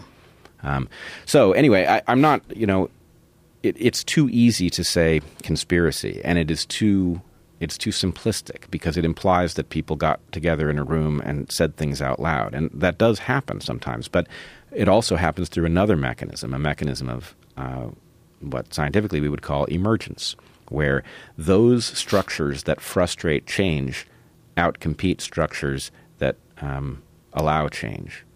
So it may be that what we have are forces that resist change reflexively without knowing what they're doing, the same way a tree grows toward the light without knowing what it's doing. Oh, okay. Don't you think, though, that there'd be some benefit to discussing these potential solutions to these issues out loud? And that people would sort of like pick it up and act on it, especially given this enormous platform? I do. So it's not that I don't want to talk about them. I mean, in fact, we held a what was called an unconference in Palo Alto several months ago. So it's not that we don't talk about them out loud. What I'm concerned about is that, A, I'm only one of the people involved, and so I have my area of expertise in this group, but there are many others areas of expertise that I can't speak to as directly. So anyway, I'm concerned about unearthing the thing in a place where it will be a cartoon version of something that's actually more sophisticated than that. I understand. But so, I'm not averse to answering questions if you got them. What would be the first step? Well, the first step would probably involve a blockchain currency that had strengths connected to it that made it competitively superior to something like the dollar. In other words, the dollar is a flawed entity in multiple regards, but the dollar depends on our valuing it. And the thing about blockchain currencies is that blockchain currencies can be exchanged between entities that have an agreement about preferring them. So, for example, a group of people could decide to pay each other in blockchain currency of some kind based on ideals that are not the same ones on which our nation, for example, is founded. So you could agree to a higher set of standards for something and agree to prefer each other in the context of business. So you would do business with those who had also agreed to the same higher set of principles, and that currency could therefore displace something like the dollar. Well, it'd be fascinating to see. I mean, I know that Bitcoin and blockchain and a lot of these different cryptocurrencies are gaining momentum. And in fact, Bitcoin, weren't we just talking about this, is higher now than it has been like literally in years. Ever? Yeah. So there's some momentum in that regard. It'd be nice to see them used side by side, to see if it could be possible that it could gain more momentum to get to the point where it's right now you bring up, I'm going to buy something with Bitcoin. People think you're a freak. Right. Like my friend Andreas Antonopoulos, who's big in the Bitcoin movement. I've had him on the podcast a few times. He's written books on it, and he does everything in Bitcoin. He's paid in Bitcoin. He buys his airline tickets in Bitcoin. He pays his rent in Bitcoin. I mean, he's deep. But it's maybe, is he one of 1,000 people in the world that might do that? Right. Although, everything transformative starts in a small minority of people doing it somewhere. So what I would say is that the cryptocurrency isn't enough in and of itself. You have to couple it with the structures that are capable of solving the other problems of civilization.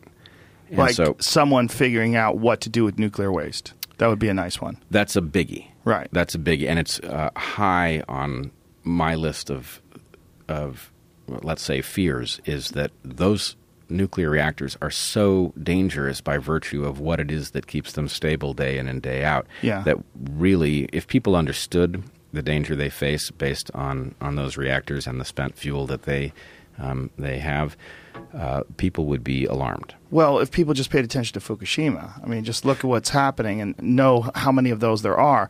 And here's the other issue. I've talked to people before, and there's this.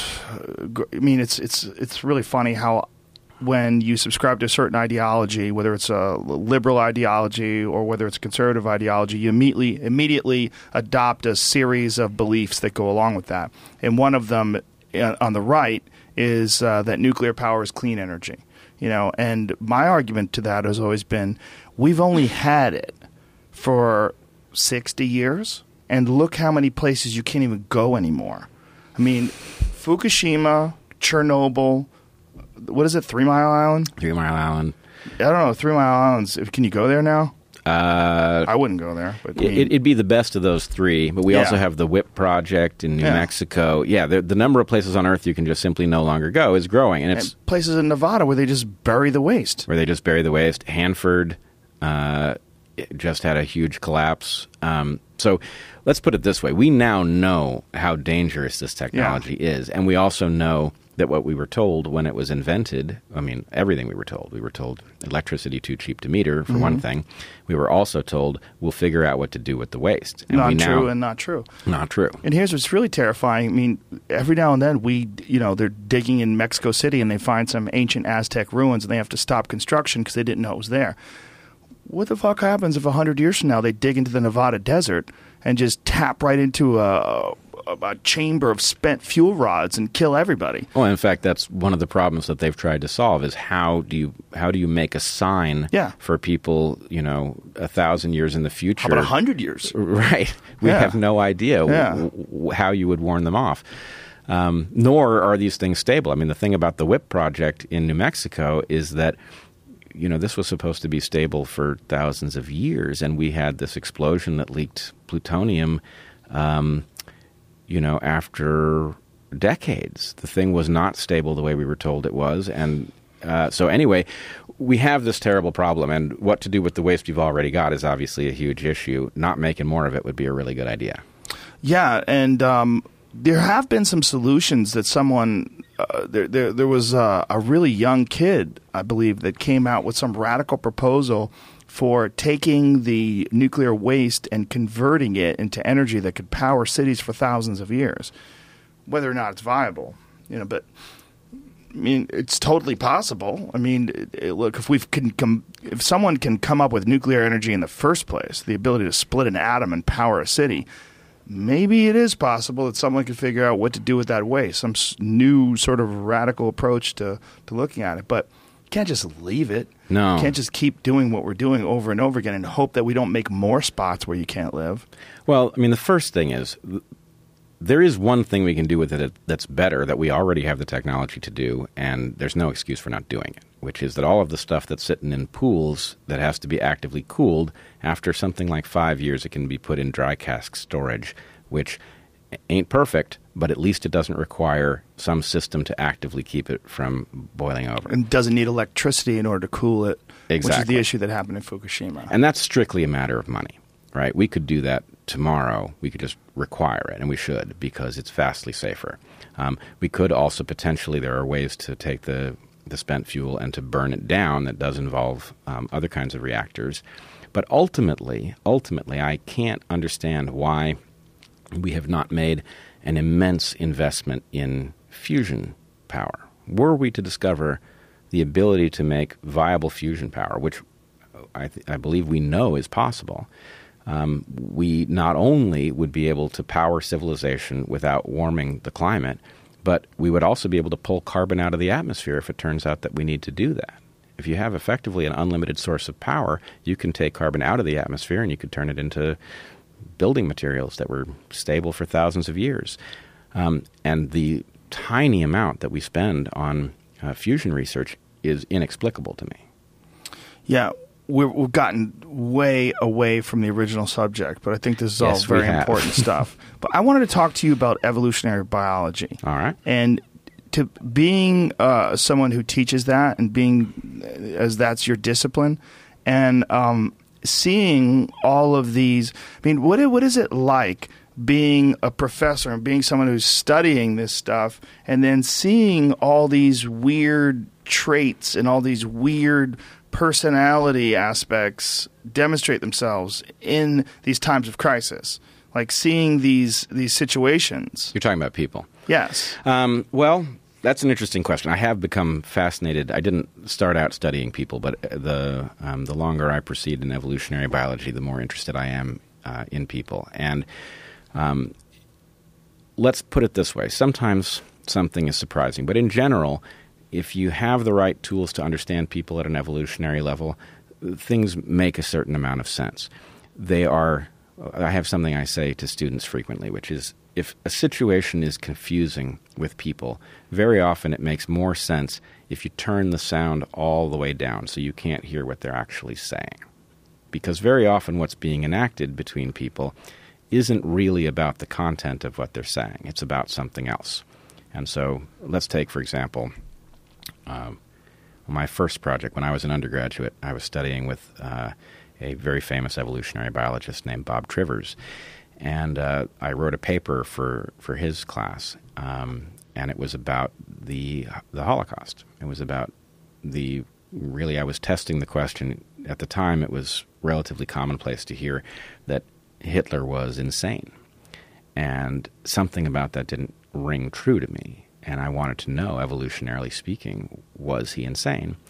And in studying that question, it became very clear that insane was the wrong description, that he was a monster, but he was a rational monster from the point of view of advancing German genes.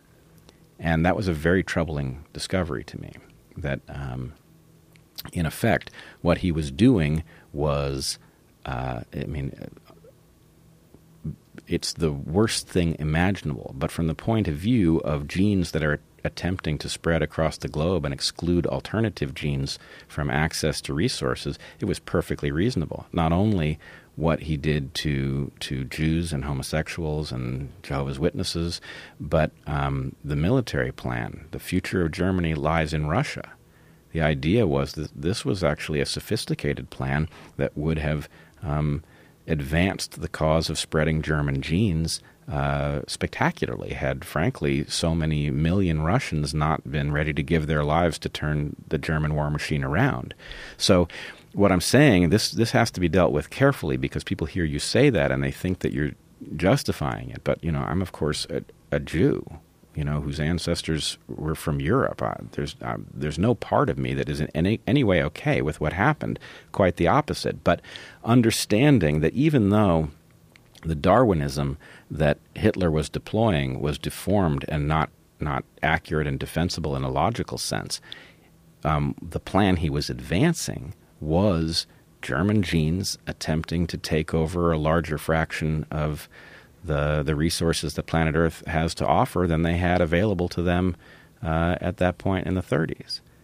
So anyway, what I'm trying to say is that there's something that we often teach students first when we get to them, which is called the naturalistic fallacy. It means that just because something is true doesn't mean it's good, that it ought to be true.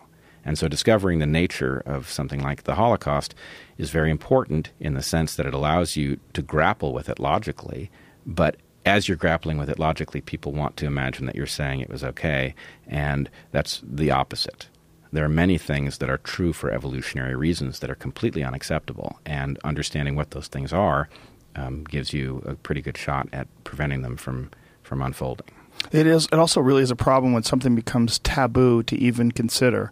or to look at. Like you can't look at the idea that he wasn't insane and that he was in fact rational in rationalizing his horrific acts, and that there was some sort of a plan to it all. And you would say that even by enacting that plan, you would be insane in terms of how you think of the world and I think of the world. Like if we found out that Jamie over here was thinking about starting a master race and killing everybody off, we would go, oh, Jamie's gone insane. I mean, that's like and to say, no, he's not insane, he has a rational plan. Yeah. Like immediately people would want to justify any horrific thing they could say about you. Yeah. Just to be clear, though, Jamie's not doing that, No, right? Okay, Jamie's a good guy. Right, fair enough. He's like sports. That's all. That's the kind of takeover he's into. Yeah. But having taboo subjects, having things you cannot consider, even if you're clearly not a racist person, even if you're clearly not a person who advocates genocide, the idea that intellectual discussions cannot be pursued about specific topics. Well, the first thing, if you're going to go into evolutionary biology, especially if you're going to get anywhere near human beings, you have to really put aside the idea of taboo in intellectual space. You have to be able to consider everything, because so much of the story is, it goes from bizarre to horrifying, and there's also great beauty. I mean, one of the important things to remember is that the adaptive evolutionary process gave us not only our worst characteristics, our tendency to war and to genocide and to oppression, but it gave us our best characteristics too, our capacity to love, to empathize, to be compassionate, to sacrifice for others. So all of those things are evolutionary products. And, the message I try to convey to people when I talk about this is that we have to pick and choose which of the evolutionary products we want to honor and preserve, and which of them we wish to bar from the landscape. And this is really what civilization is about. Civilization is about taking the whole spectrum of things that we're capable of and providing a landscape for the ones that are honorable and good, and making the ones that aren't honorable and good so expensive that nobody would consider engaging in them. Now, when you're in the middle of this crazy scenario that you find yourself in, and what you know about evolutionary biology and about the mechanisms behind human behavior, and how do you get back to work? Well, I'm lucky in that the freedom that Evergreen offers me to teach what I want, how I want. You can teach outside of the school?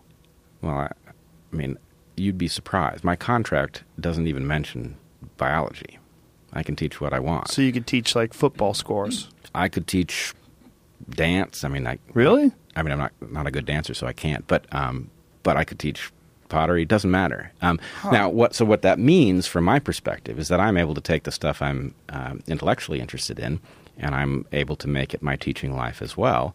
And that has worked beautifully. I've really had a great time bringing students in on what I think is the cutting edge of evolutionary theory, and many of them have rallied. So, it's a lot like having graduate students who are deeply interested in the same material and are able to play ball because, they take on the toolkit, they learn to use it. And so anyway, my intellectual life is quite rich, and it involves undergraduate students, which is a pretty unusual thing, but it does work pretty well.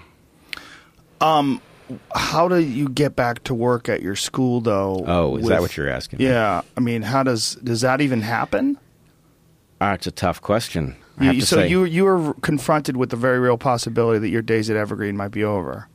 Well, there's a practical question. I don't think they can fire me because I haven't done anything wrong. Right. So that means I can go back to work in the fall, and I don't have another plan.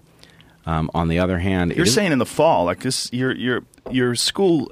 How much longer does this semester have? Well, you out in June or July? I unfortunately have a conference that I have to. I mean, it's not unfortunate that I have it, but I have a conference that unfortunately interfaces with the end of the quarter, such that I had to wrap my program up early. And I met with my program for the last time yesterday after the campus had closed. We met in the park again. And, You're meeting in the park. Well, we weren't safe to be on campus, so we started doing that as an alternative. How many students? I'm supposed to have 25. I have 32. So who are the extra ones? People who begged to get into the program, and I couldn't turn them away. Oh, you're a sweetie. Thank you.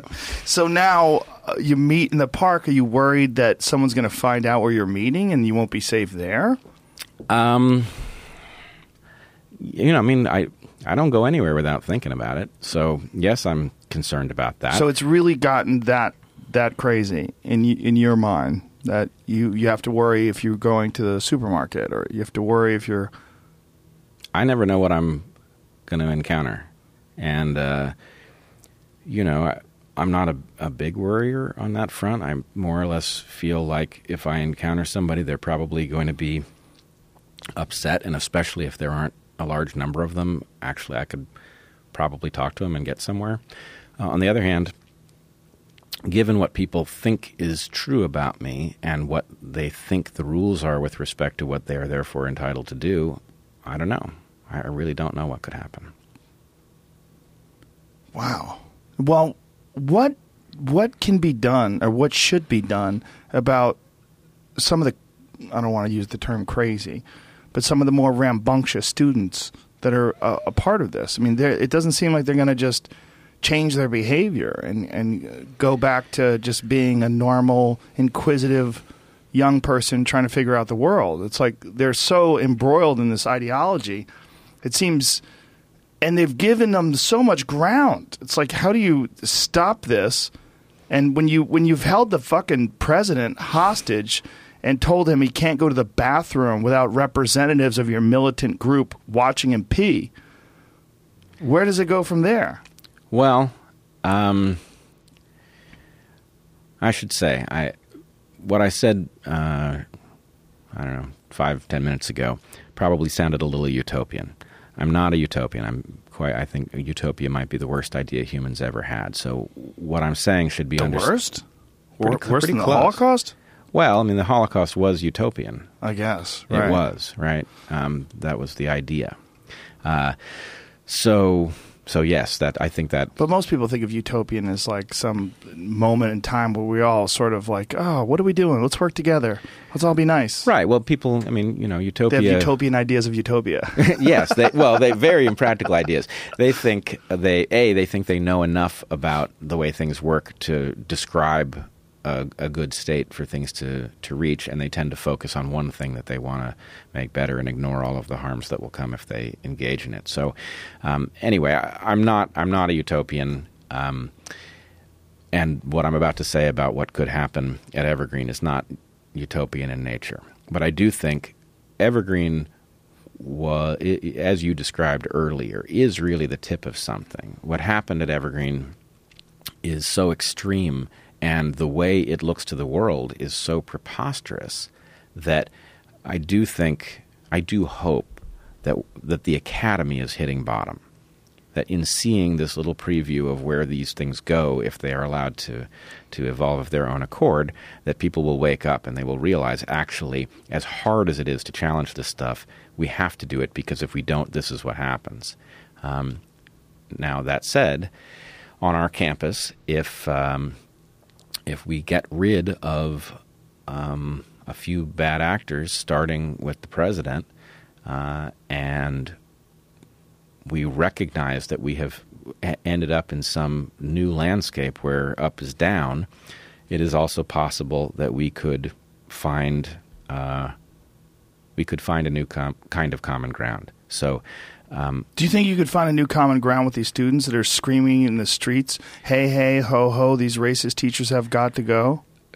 I know this is going to sound crazy, and some people are not going to understand why, when my family and students have been threatened, I would even talk like this. And to be honest, I understand why they would say that. But the difference is can you talk to them in a small group of people where they could be reached, because indeed many of them are reachable, or do you have to talk to the entire mob, in which case, yes, it's absolutely impossible. Isn't it also a problem in that when people dig their heels into the sand and they decide that this is how things are, and then even when confronted with the possibility that they may have been incorrect or wrong or acted irrationally, it's very difficult for people to admit that and reconcile and step back and maybe just self-assess? Somebody has to blaze the trail. In other words, I find myself accidentally in the position of blazing a particular trail of how do you stare down an accusation of racism. So someone from that side has to blaze a trail. Somebody from someone that side. Else to realize, hey, Bret is the opposite of racist. We're being silly here. We all have a common enemy, and the common enemy is real racism. Ah, good. And, I mean, this is why I said, recognizing that you have been involved in a witch hunt, that's the moment at which, you either level up or you don't. When you realize you've been engaged in a witch hunt, that's the moment at which you can discover there's something fundamental that's wrong in my program somewhere that allowed that to happen. Maybe that would be a subject that someone could teach as a course, like how campus ideology goes amok. Absolutely. How things go amok. I mean, in fact, it's not exactly that, and it was planned long before this protest erupted, but I'm scheduled next spring to teach with another professor a program on essentially the evolutionary origins of human violence. Wow. So when you think about everything coming, do you have like a vision in your mind about how everything would sort of the dust will settle and this president hopefully will either resign or be forced out, and then what do you do with these students that you looked at and they were screaming at you, calling you a racist, telling you to resign? Like, how do you deal with that when you go back to school? Well, I mean, if they were willing to listen, I could deal with it. The thing that is, I think, hard to appreciate from the outside a little bit is that because I know that there's nothing to the accusation, and because so many students know that there's nothing to the accusation, it doesn't hurt in the same way that it would if I had serious doubts about myself in this regard. So if they were to come around, we could make it happen. That said, that's not the direction things are going. As of this morning, the internal list of the faculty and staff was headed in exactly the wrong direction. What is the list? Like, what are they trying to do? Well, they imagine that this entire catastrophe, including the closing of the campus yesterday and today, is the result of I think it was 6 minutes I spent on Tucker Carlson. Yeah, you got on Fox News. You summoned the demon. I mean, those airwaves are immoral. Yeah. Yeah. So have they literally said that you should not have gone on Fox News? Oh, that's beyond that. Their point is... What is this? Here we go. Evergreen State faculty demand punishment of white professor who refused to leave on anti-white day. Oh, it's anti-white day. That's even more interesting. Yeah. A letter came out today. It might have came out since we started the podcast, too. I'm not sure when this hit. What is it? thecollegefix.com? Yeah, I mean, this is describing what's in the letter. The contents of the letter are right here. I've been tweeted it a few times. Just make that a little larger for me. We acknowledge that all of us have power within the institution, who have power within the institution, share responsibility for the racist actions of others. Furthermore, those of us who are white bear a particularly large share of that responsibility. Oh, God. We acknowledge that we have a great deal of work to do in order to honor and live up to the demands made by the student leaders.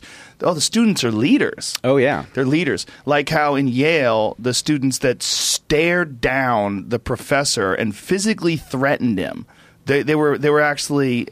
They were given awards, weren't they? Wasn't one of them like given some sort of an acknowledgement of like being a leader? We'll find that. Jamie will find that. But we acknowledge we have a great deal of work to do in order to honor and live up to the demands made by the student leaders during last week's protests. We acknowledge that students of color and others who are underrepresented and underserved have been voicing their demands to us for some time through the Students of Color focus groups of 2014, through their participation in anchoring the Strategic Equity Plan for November in Cooper Point Journal, blah, blah, blah, and we have not yet truly listened and acted. We acknowledge the students' right to protest and affirm President Bridges' recent decision not to use the misguided language of the current student conduct. What is that? Current student conduct code to punish the protesters? What is the language of the current student conduct code? A, hell if I know, but B, I believe what they're talking about is the president said that that students would not be held accountable for disrupting my class. And then I believe he agreed to their demand for student authority over any changes to the conduct code. So these students who are engaged in this, I hope this is right. I don't want to say something that's untrue, but my understanding was that he agreed to that demand. We vehemently reject the claim that students have been violent simply because they have been loud and emphatic. There is a difference between exercising the right to freely voice an opinion and inciting violence. And that difference has nothing to do with the volume or forcefulness. That's not true, because they were upset that he was moving his hands.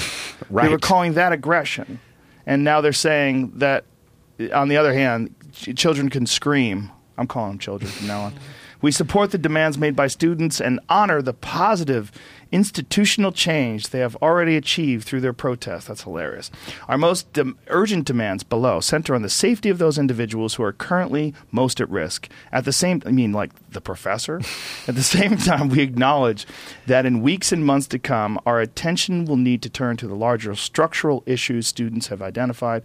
In solidarity with students, we commit ourselves to participating actively and self-critically in the annual mandatory trainings specified in the Memorandum of Understanding recently signed by the what does UFE stand for? That's our union, United Faculty of Evergreen. And management bargaining teams, holding each other accountable when we act in racist ways against our colleagues or our students. Okay, well then why don't you hold yourself accountable that you acquiesce to a fucking anti-white day? That's racist. Right, but what's going to happen here is this is going to be intolerable re-education by people who, frankly, it pains me to say it, but they're the most racist people on the campus.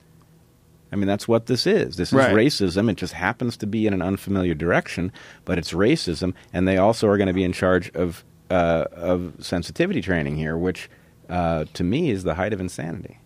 So scroll up a little bit. In solidarity with students, we call for the Evergreen administration to center student perspectives in a persistent media approach. What is gobbledygook? Approach to counter the alt-right narratives that are demonizing Evergreen. Okay, do you have an alt-right movement at Evergreen? If I read that correctly, I am now in the alt-right. Oh, you're an alt-righter. I guess so. Are demonizing Evergreen and Day of Absence specifically. Wow. Persistent media approach. What is is that you going on Tucker Carlson? That must be it. Yeah. So we have to break this down like it's code. Like we're not even speaking English. We're reading fucking hieroglyphs here. Persistent media approach. Persistent media approach. Oh, yeah. Am I alt-right? I might be. You are now. I might be. People think I am. Because I've had alt-right people on. They just decide. But then conveniently, when I have liberals on, I'm a fucking raging liberal. God damn it. Take seriously the threats made to the individual community members. Oh, aren't you an individual community member? I think you're about to get to me here. Use available institutional resources to protect them. Demonstrate accountability by pursuing a disciplinary investigation against Bret Weinstein. According to guidelines in the social contract and faculty handbook, Weinstein has endangered faculty, staffs, and students, making them targets of white supremacist backlash by promulgating misinformation in public emails, on national television, in news outlets, and on social media. That is a very, very broad... You should sue. That's a hell of a bullet point, huh? You should sue just for that. Yep. You have endangered faculty, staff, and students. But see, the problem with that statement is someone can just read that now and use that as a quote and just start saying that as if it's fact. Well, let's just deal with this for a second. Yes, Can please, we? please. Okay. So that is a very interesting bullet point. The fact is, I have gone on media. Media has come to me. What I have done is I have pointed to videos that the protesters themselves put up that caused the world to say, what the hell is going on at Evergreen? And this has resulted, the entire thing has unfolded. I've been fighting this for a year, trying to point out to my colleagues that they were making terrible errors. This is all the result of reforms put in motion by President Bridges. So they are now blaming me. And I should say, I do think there is jeopardy on the campus. We had a threat yesterday from somebody, have no idea how serious it was, but I do believe that there's jeopardy to people on our campus. What specifically was the threat? Was it a threat from a white supremacist group? Was it a threat from a pro-protester group? It wasn't specific, but so all I can say is that I got what I was told was a transcript of the call. I cannot vouch for it because I don't have access to, somebody could be promulgating a hoax. I don't know. But right. What it said was that they were coming to campus, I think, with a magnum, and they were going to kill as many as they could, is what they said. They do? Yeah. We could play the audio? Yeah. Okay. Put your headphones on. Let's listen. Let's hear it. Dispatch. Hello? Hello, dispatch. Can I help you? Yes, I'm on my way to Evergreen University now with a 44 Magnum. I'm going to execute as many people on that campus as I can get a hold of. You have that? What's going on there, you communist scumbag town?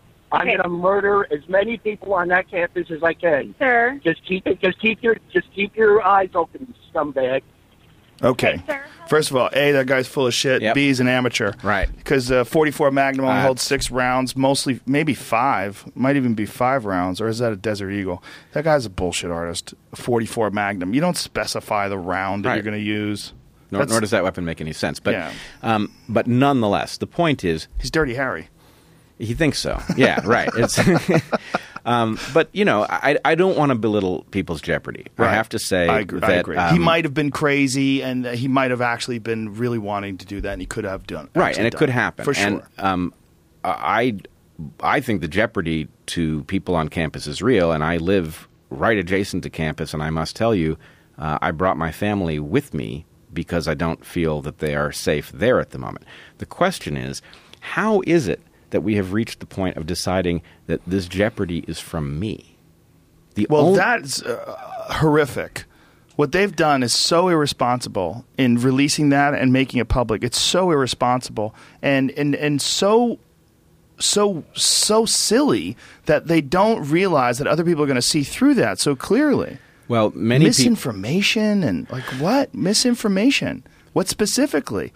They should be very specific. When they accuse you of misinformation, they should be very specific. If they're going so far as to say that you are, in somehow or another, summoning the alt-right and making misinformation public on mass media, what is that misinformation? Well, I know because I've been watching the email traffic. Right. So their claim is that white people were not asked to leave campus, that there were only 200 spaces in the venue off campus, and therefore this was just supposed to be for a small subset of people, which is nonsense.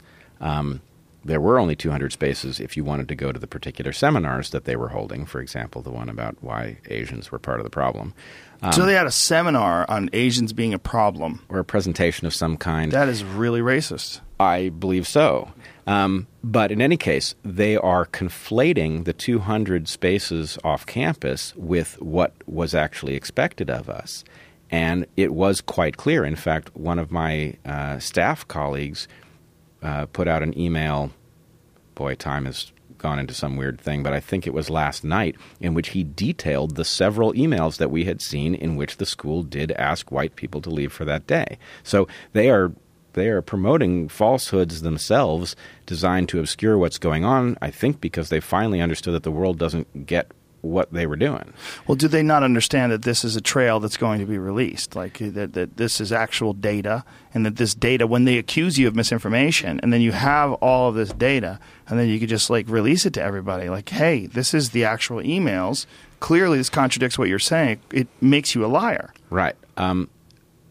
Several people, in fact, many people, have now started to refer to what's going on in the staff-faculty zone here as a cult. And I think, on the one hand, that could be tongue-in-cheek. On the other hand, the mechanisms at work that have people doubling down on absurdities rather than trying to get on the right side of history as quickly as possible, it is very cult-like. And again, you asked me what would have to happen for us to right the ship.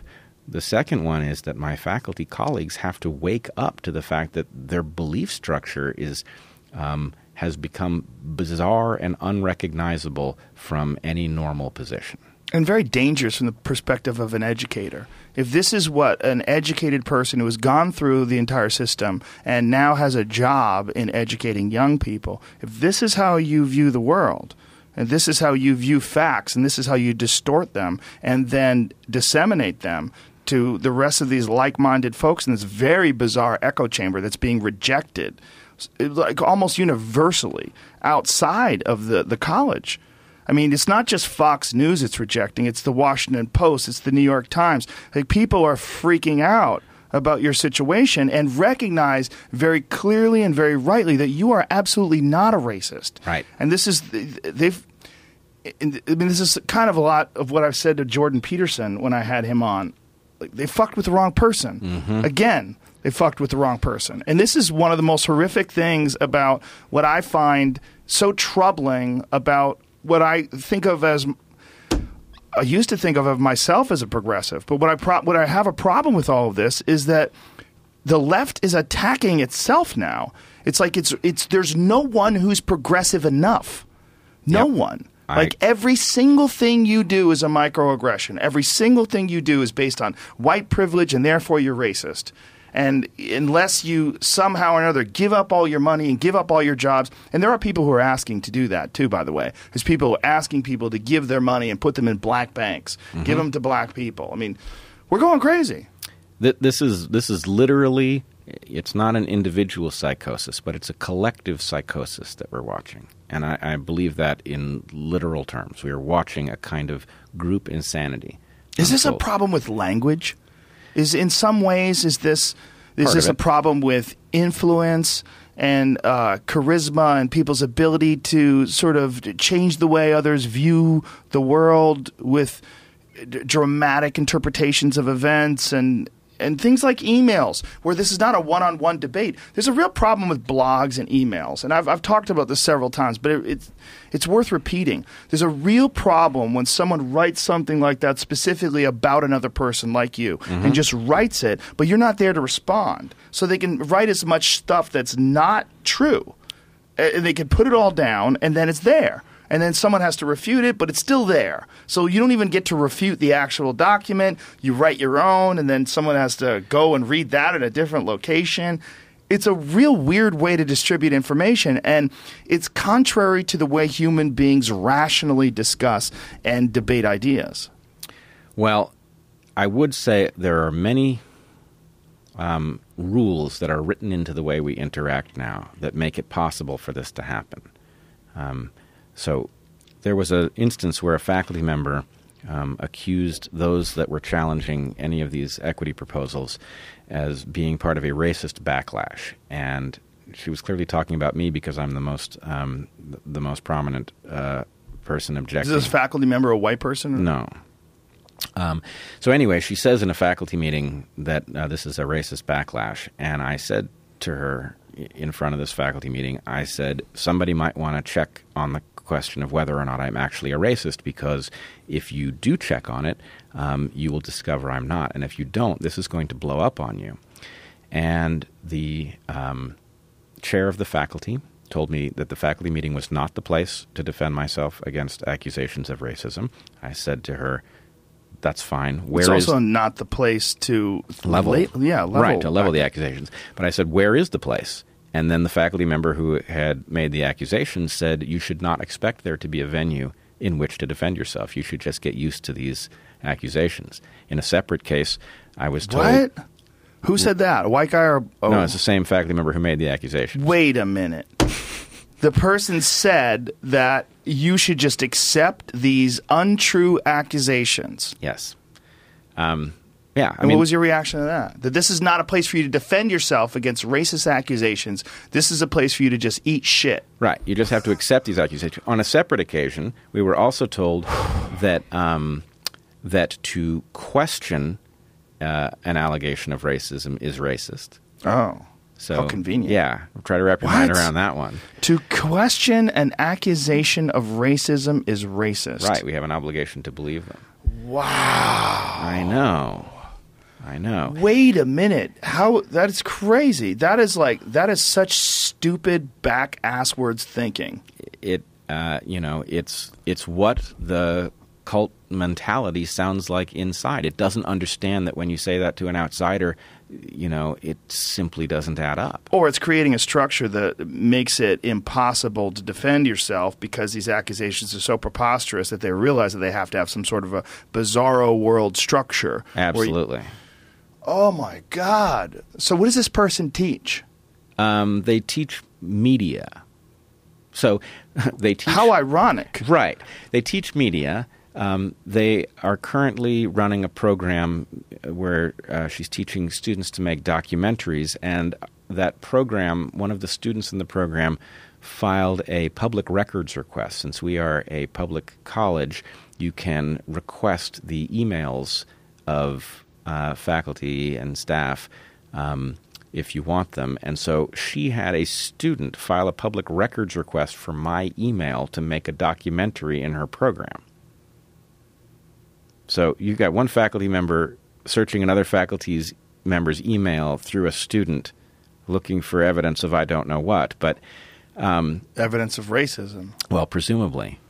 Yeah, God. Yes. What little half of a sentence she's going to cut out of context with a few dots exactly. afterwards. I mean, in fact, if you can separate my letters from each other and reorganize them, I could have said all kinds of things. Well, I think you should have a student ask for the emails that came from her. I bet they'd be wonderful. They could be very interesting. Oh, I bet they'd be wonderful. If she's telling you that you shouldn't have a venue to defend yourself and you should just accept the fact that you're going to be called a racist, that the idea that she can call you a racist in a meeting, but you defending yourself against racism is not, it's not the place for that. It's not the place for that. And in fact, this whole exchange took place with the president of the college and the provost sitting there. And what does silently. He do? Silently. Didn't say a word. Did he move his hands? That's a really good question. I don't remember him moving his hands. I do remember him not releasing an email after that meeting saying that, in fact,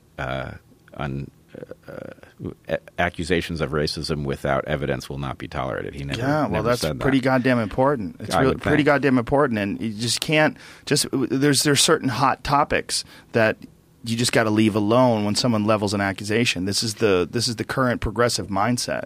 The current PC gone awry mindset. Yeah. It's fucking crazy. Crazy. We're all even. We're all human. That's it.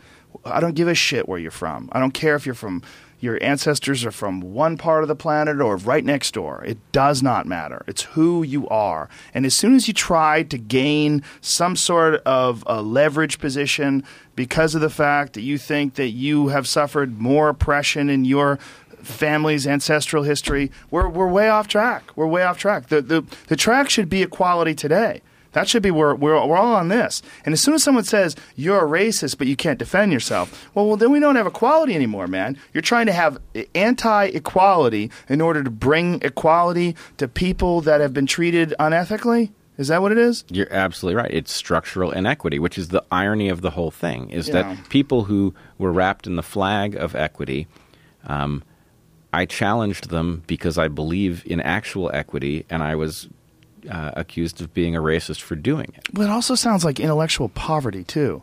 It's like the actual structure of the thoughts that they're presenting are so poorly worded and it's so poorly thought out, and you're not allowed to defend against it. Well, that's what I was saying about the difference in assumptions and beliefs between the postmodern disciplines and, dare I say, the actual disciplines. In the postmodern disciplines, the illogic of those arguments doesn't matter because logic isn't a thing. It's a tool of oppression. Well, that's a cute way to just Yeah. throw a monkey wrench into the gears. Clank. That's exactly what it is. And what do they want to achieve out of this? They just want to achieve all black professors and all white people on their knees as slaves. I mean, what is the ultimate goal? You know, just people running around fetching power adapters? Yeah, I mean, I have to, again, I want to be really careful. Most people of color, most black people, hold no truck with this. Right. They don't want this. But a tiny number who do want this, or maybe think they want it until they see what it looks like, are writing the narrative. And that can't be. They're going to undo the civil rights movement, and that can't be allowed. Well, not only that, the real problem with any of this really crazy shit is that it gives fuel to actual racists. And then it makes actual racists think that these people that are involved in these protests, as misguided as they are, it makes them think that, see, look, we told you that these people are bad. See, look, we told you that there's a reason why they're inferior.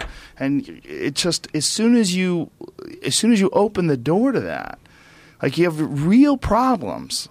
Yeah, this plays right into the cartoonish fantasies of the absurd left that the right believes in, which is a tragedy. It is a tragedy. But I will say there's a positive outgrowth of this, I think, which is if I look in my various inboxes at the stuff that's coming in from people that I've never heard of before, this wake-up call is uniting people across every known fault line.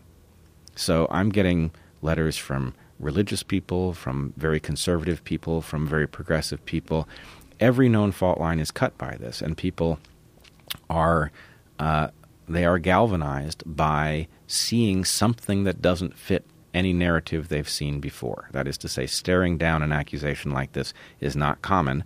Watching it stared down and the world not fall apart is encouraging. And then, you mentioned it yourself, to have the Wall Street Journal and the New York Times on the same page about this, that's pretty interesting. So I do hope that what emerges from this is that all of the coalitions that exist will look at themselves and will recognize that they have, maybe not every coalition has a noble part, but all of the ones that have a noble part will understand that it's paired with something that isn't noble. And I'm hoping that people who find themselves ill-served by the narrative will join together, and that basically a coalition of the reasonable might emerge. Well, that's a beautiful hope, and I share that hope with you. I mean, I really hope that what's happening is that in these insulated environments of these universities and colleges where things just get crazy, that when word leaks out that they get crazy, it's very much like cults. When you hear about Jonestown, you're like, hey, man, don't drink the fucking Kool-Aid. Something's going on down there. But these group mindsets that people fall into, oftentimes when you're in the hive and you're in the middle of it, it can all be very, very confusing. My hope is that as more people find out about the preposterous behavior that's going on in these universities and colleges and how people are, these are young people that don't have a fully formed frontal cortex and are about to enter into the world, and they're doing this with this ridiculous momentum of these silly ideas. And there's people that want to enforce that more and more, and that these people, some of them, are actually professors at the very college where this is going on. I mean, that to me is one of the weirder aspects of it, and one of the things that scares people a lot is the idea that these people are going to live in these insulated environments, and then they're going to go and get their graduate degree, and then they're going to start teaching. And then they're going to go right back with these same ideas in this insulated environment and never really go out into the world where the marketplace of ideas has roundly rejected a lot of these notions that they're trying to pass off through logic and debate and actual discourse, not through shutting people down because of the color of their skin or lack of or excess amount of melanin. I mean, that's not how human beings should be behaving in 2017. It's just not. So when you see it so evident and so prominent and so commonplace in universities and colleges, there's so many people on the outside looking in at this rather, are baffled and for the first time enraged. Mm-hmm. Well, I think what you just described is exactly how this happened. The fact that the critical race theorists and the postmodernists are, third generation by now. And so this has matured into a movement that wishes to reformulate the world according to what it thinks it understands. But it's so confused about the nature of reality that it's just it's hard to even describe how preposterous it looks as it tries to emerge. Because they go from being at the university to eventually teaching at that same university. And well, it doesn't have to be the same one, but they come to maturity inside a field where these things sound reasonable, and then they go on to teach them to students. And so, the intensity and absurdity grows with each of those generations. And I think had they been exposed to the real world in the context of having to make sense in order to make a living, which, I'm not a big fan of capitalism, but nonetheless, just even having to interface with the world and make enough sense to get by would enforce a kind of mental discipline that is not evident here. Yeah, mental discipline is a good way to describe it too. I mean, it seems like the idea that not only should there not be a level playing field, but you should force a playing field that's not level. Permanently not level. Yeah. It's crazy. And obviously the world agrees, or a good percentage of it. It's not even, I'm sure there's some bias in who writes and who doesn't, but I would actually imagine there'd be some pressure if you were really angry with me out in the world to write to me. And I don't know, I must have 1,000 highly supportive emails, all kinds of emails from amazing, interesting people all over the world now, and a few angry emails. And I think, I don't know if it's 3 or 4 angry emails, and 2 of them come from inside the college. Yeah, I'm sure some of them must be some of the professors that realize that this is a fucking sinking ship that's on fire.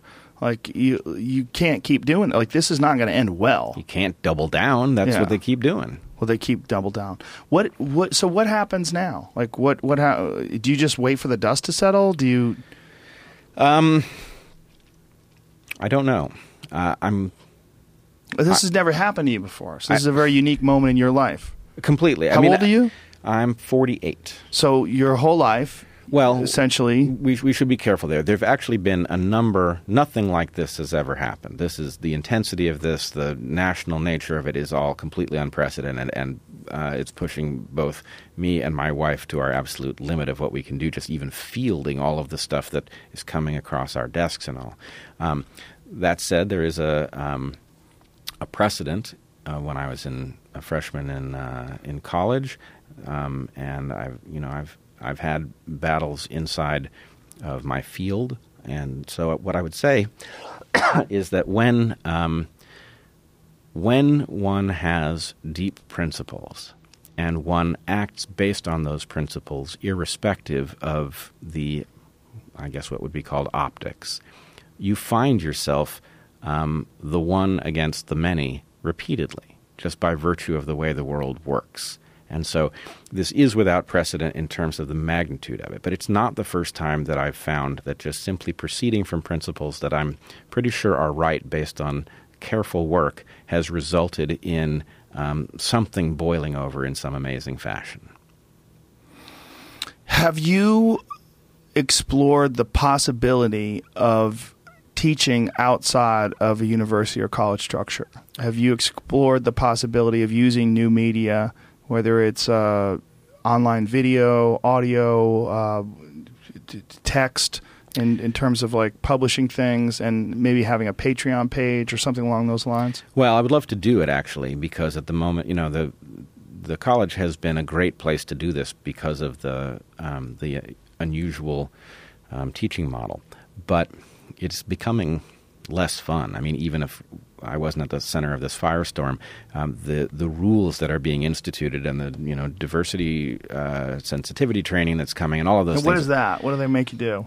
Well, they haven't done it yet. You need to learn how to not be racist. Right. So they have to assume that you have these issues in the first place. Right. So first of all, why would they ever hire you if they thought that you were discriminatory? And then second, what is going to be done? Has it ever been proven ever that you can change people through compulsory remapping of their brain and anti-racist, some sort of what is it? Like, it's like a 2-day seminar thing? Like, something what do they do? like that. Well, the thing is, none of this makes any sense because let's say this. Let's say that all white people pick up racism from their environment developmentally. They can't help it. So we know you're a racist. Wow. Okay. Well, if we know you're a racist, then what's the remedy? Okay, the remedy is going to be some sort of sensitivity training. Well, but if sensitivity training works, then how do you know I haven't already had experiences that have done this for me? How do you know? Right? Right. So the whole thing is illogical, and frankly, I think it's punitive. I think the real purpose is we would like to lecture you. And, yeah. So like that. In answer to your question about have I considered working outside the college system, I've considered it. The real question is how to operationalize it so that I don't strand my family, because Evergreen provides a very high quality of life. We live well in a beautiful setting, but doesn't pay well. So we haven't accumulated the resources where I can just cut the umbilical cord and go take this stuff to a different audience. So I would love to find a different way to do it. Isn't there a way to do it in the meanwhile? Like, you don't have to leave one to do the other.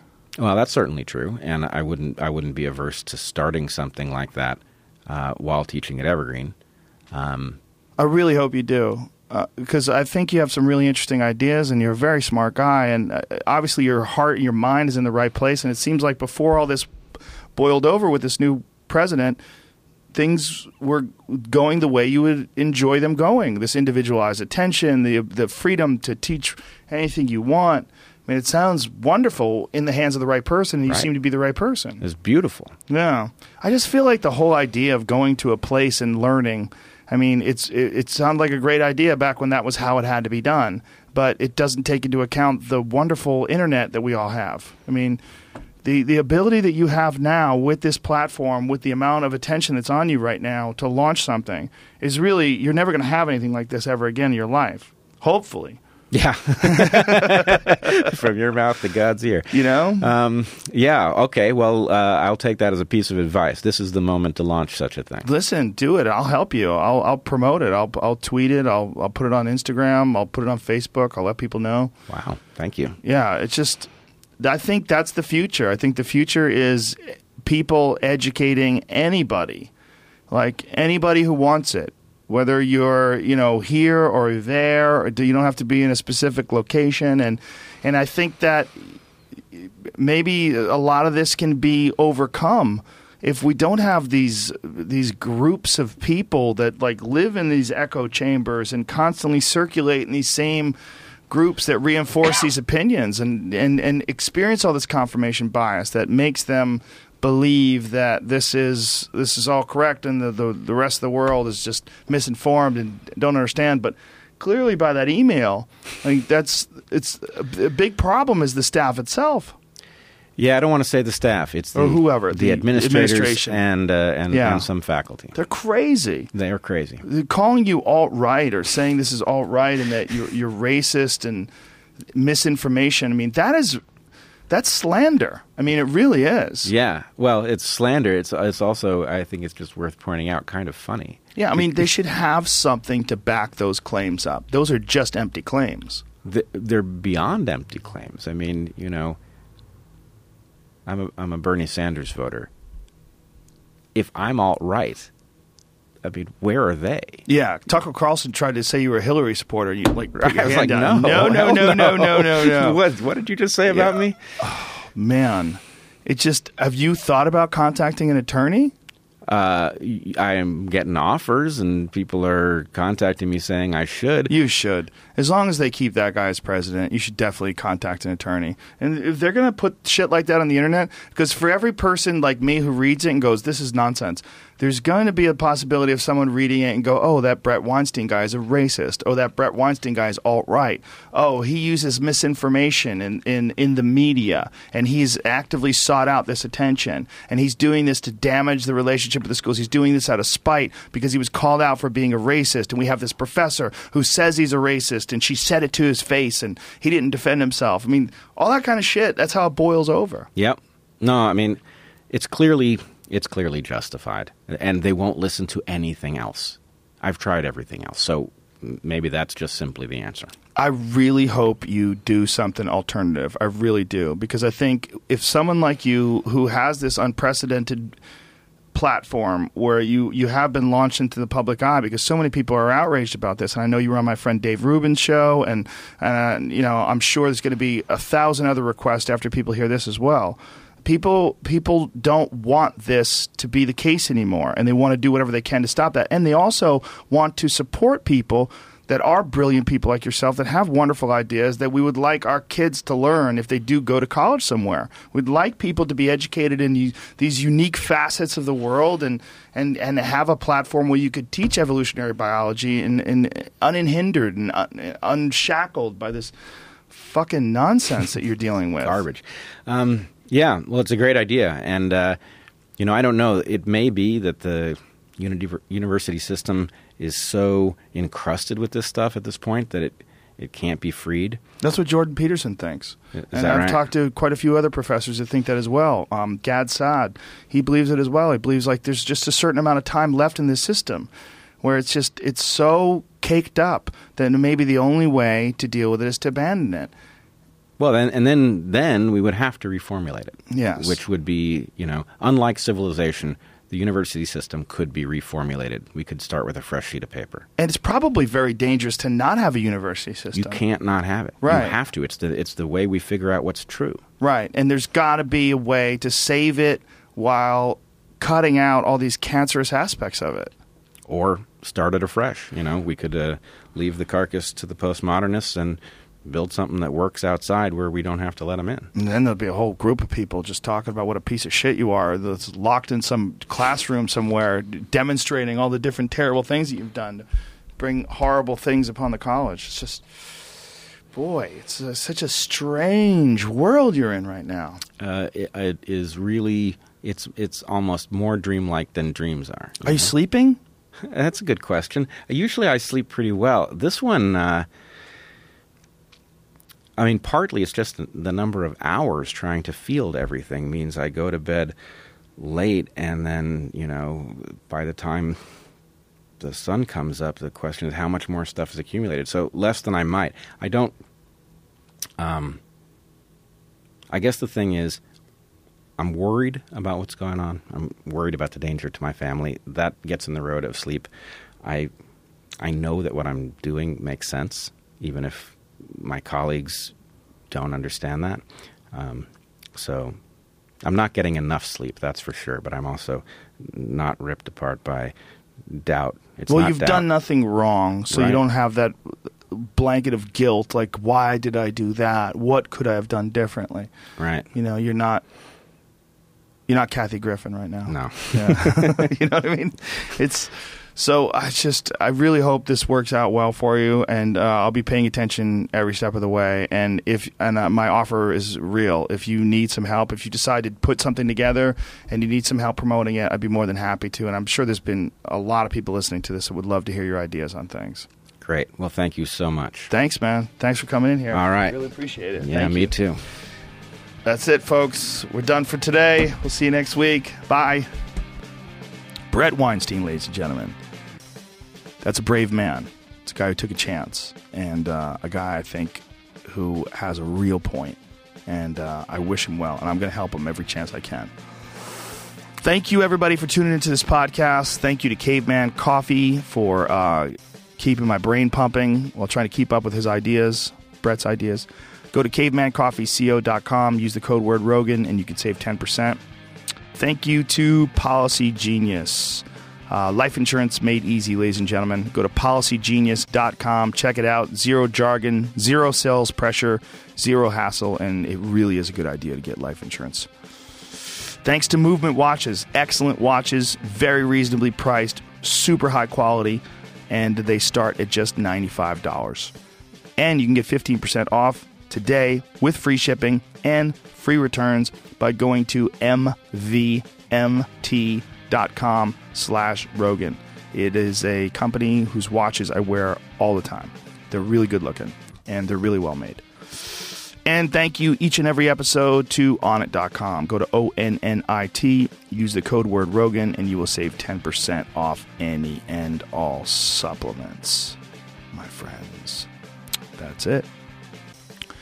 That's it for the week. I'm enjoying this podcast more than ever. I fucking love it. It's a lot of fun.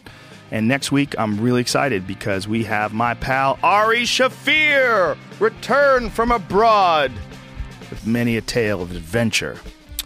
Wheeler Walker motherfucking Jr. is going to be here. Holla at your boy. Steve Ranella will be here. Oh my goodness, it sounds like another epic week. So that'll be next week.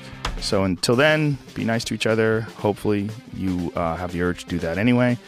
And I hope you're happy, and I hope you're healthy, and I appreciate the fuck out of you people. So until next time, bye-bye. Much love.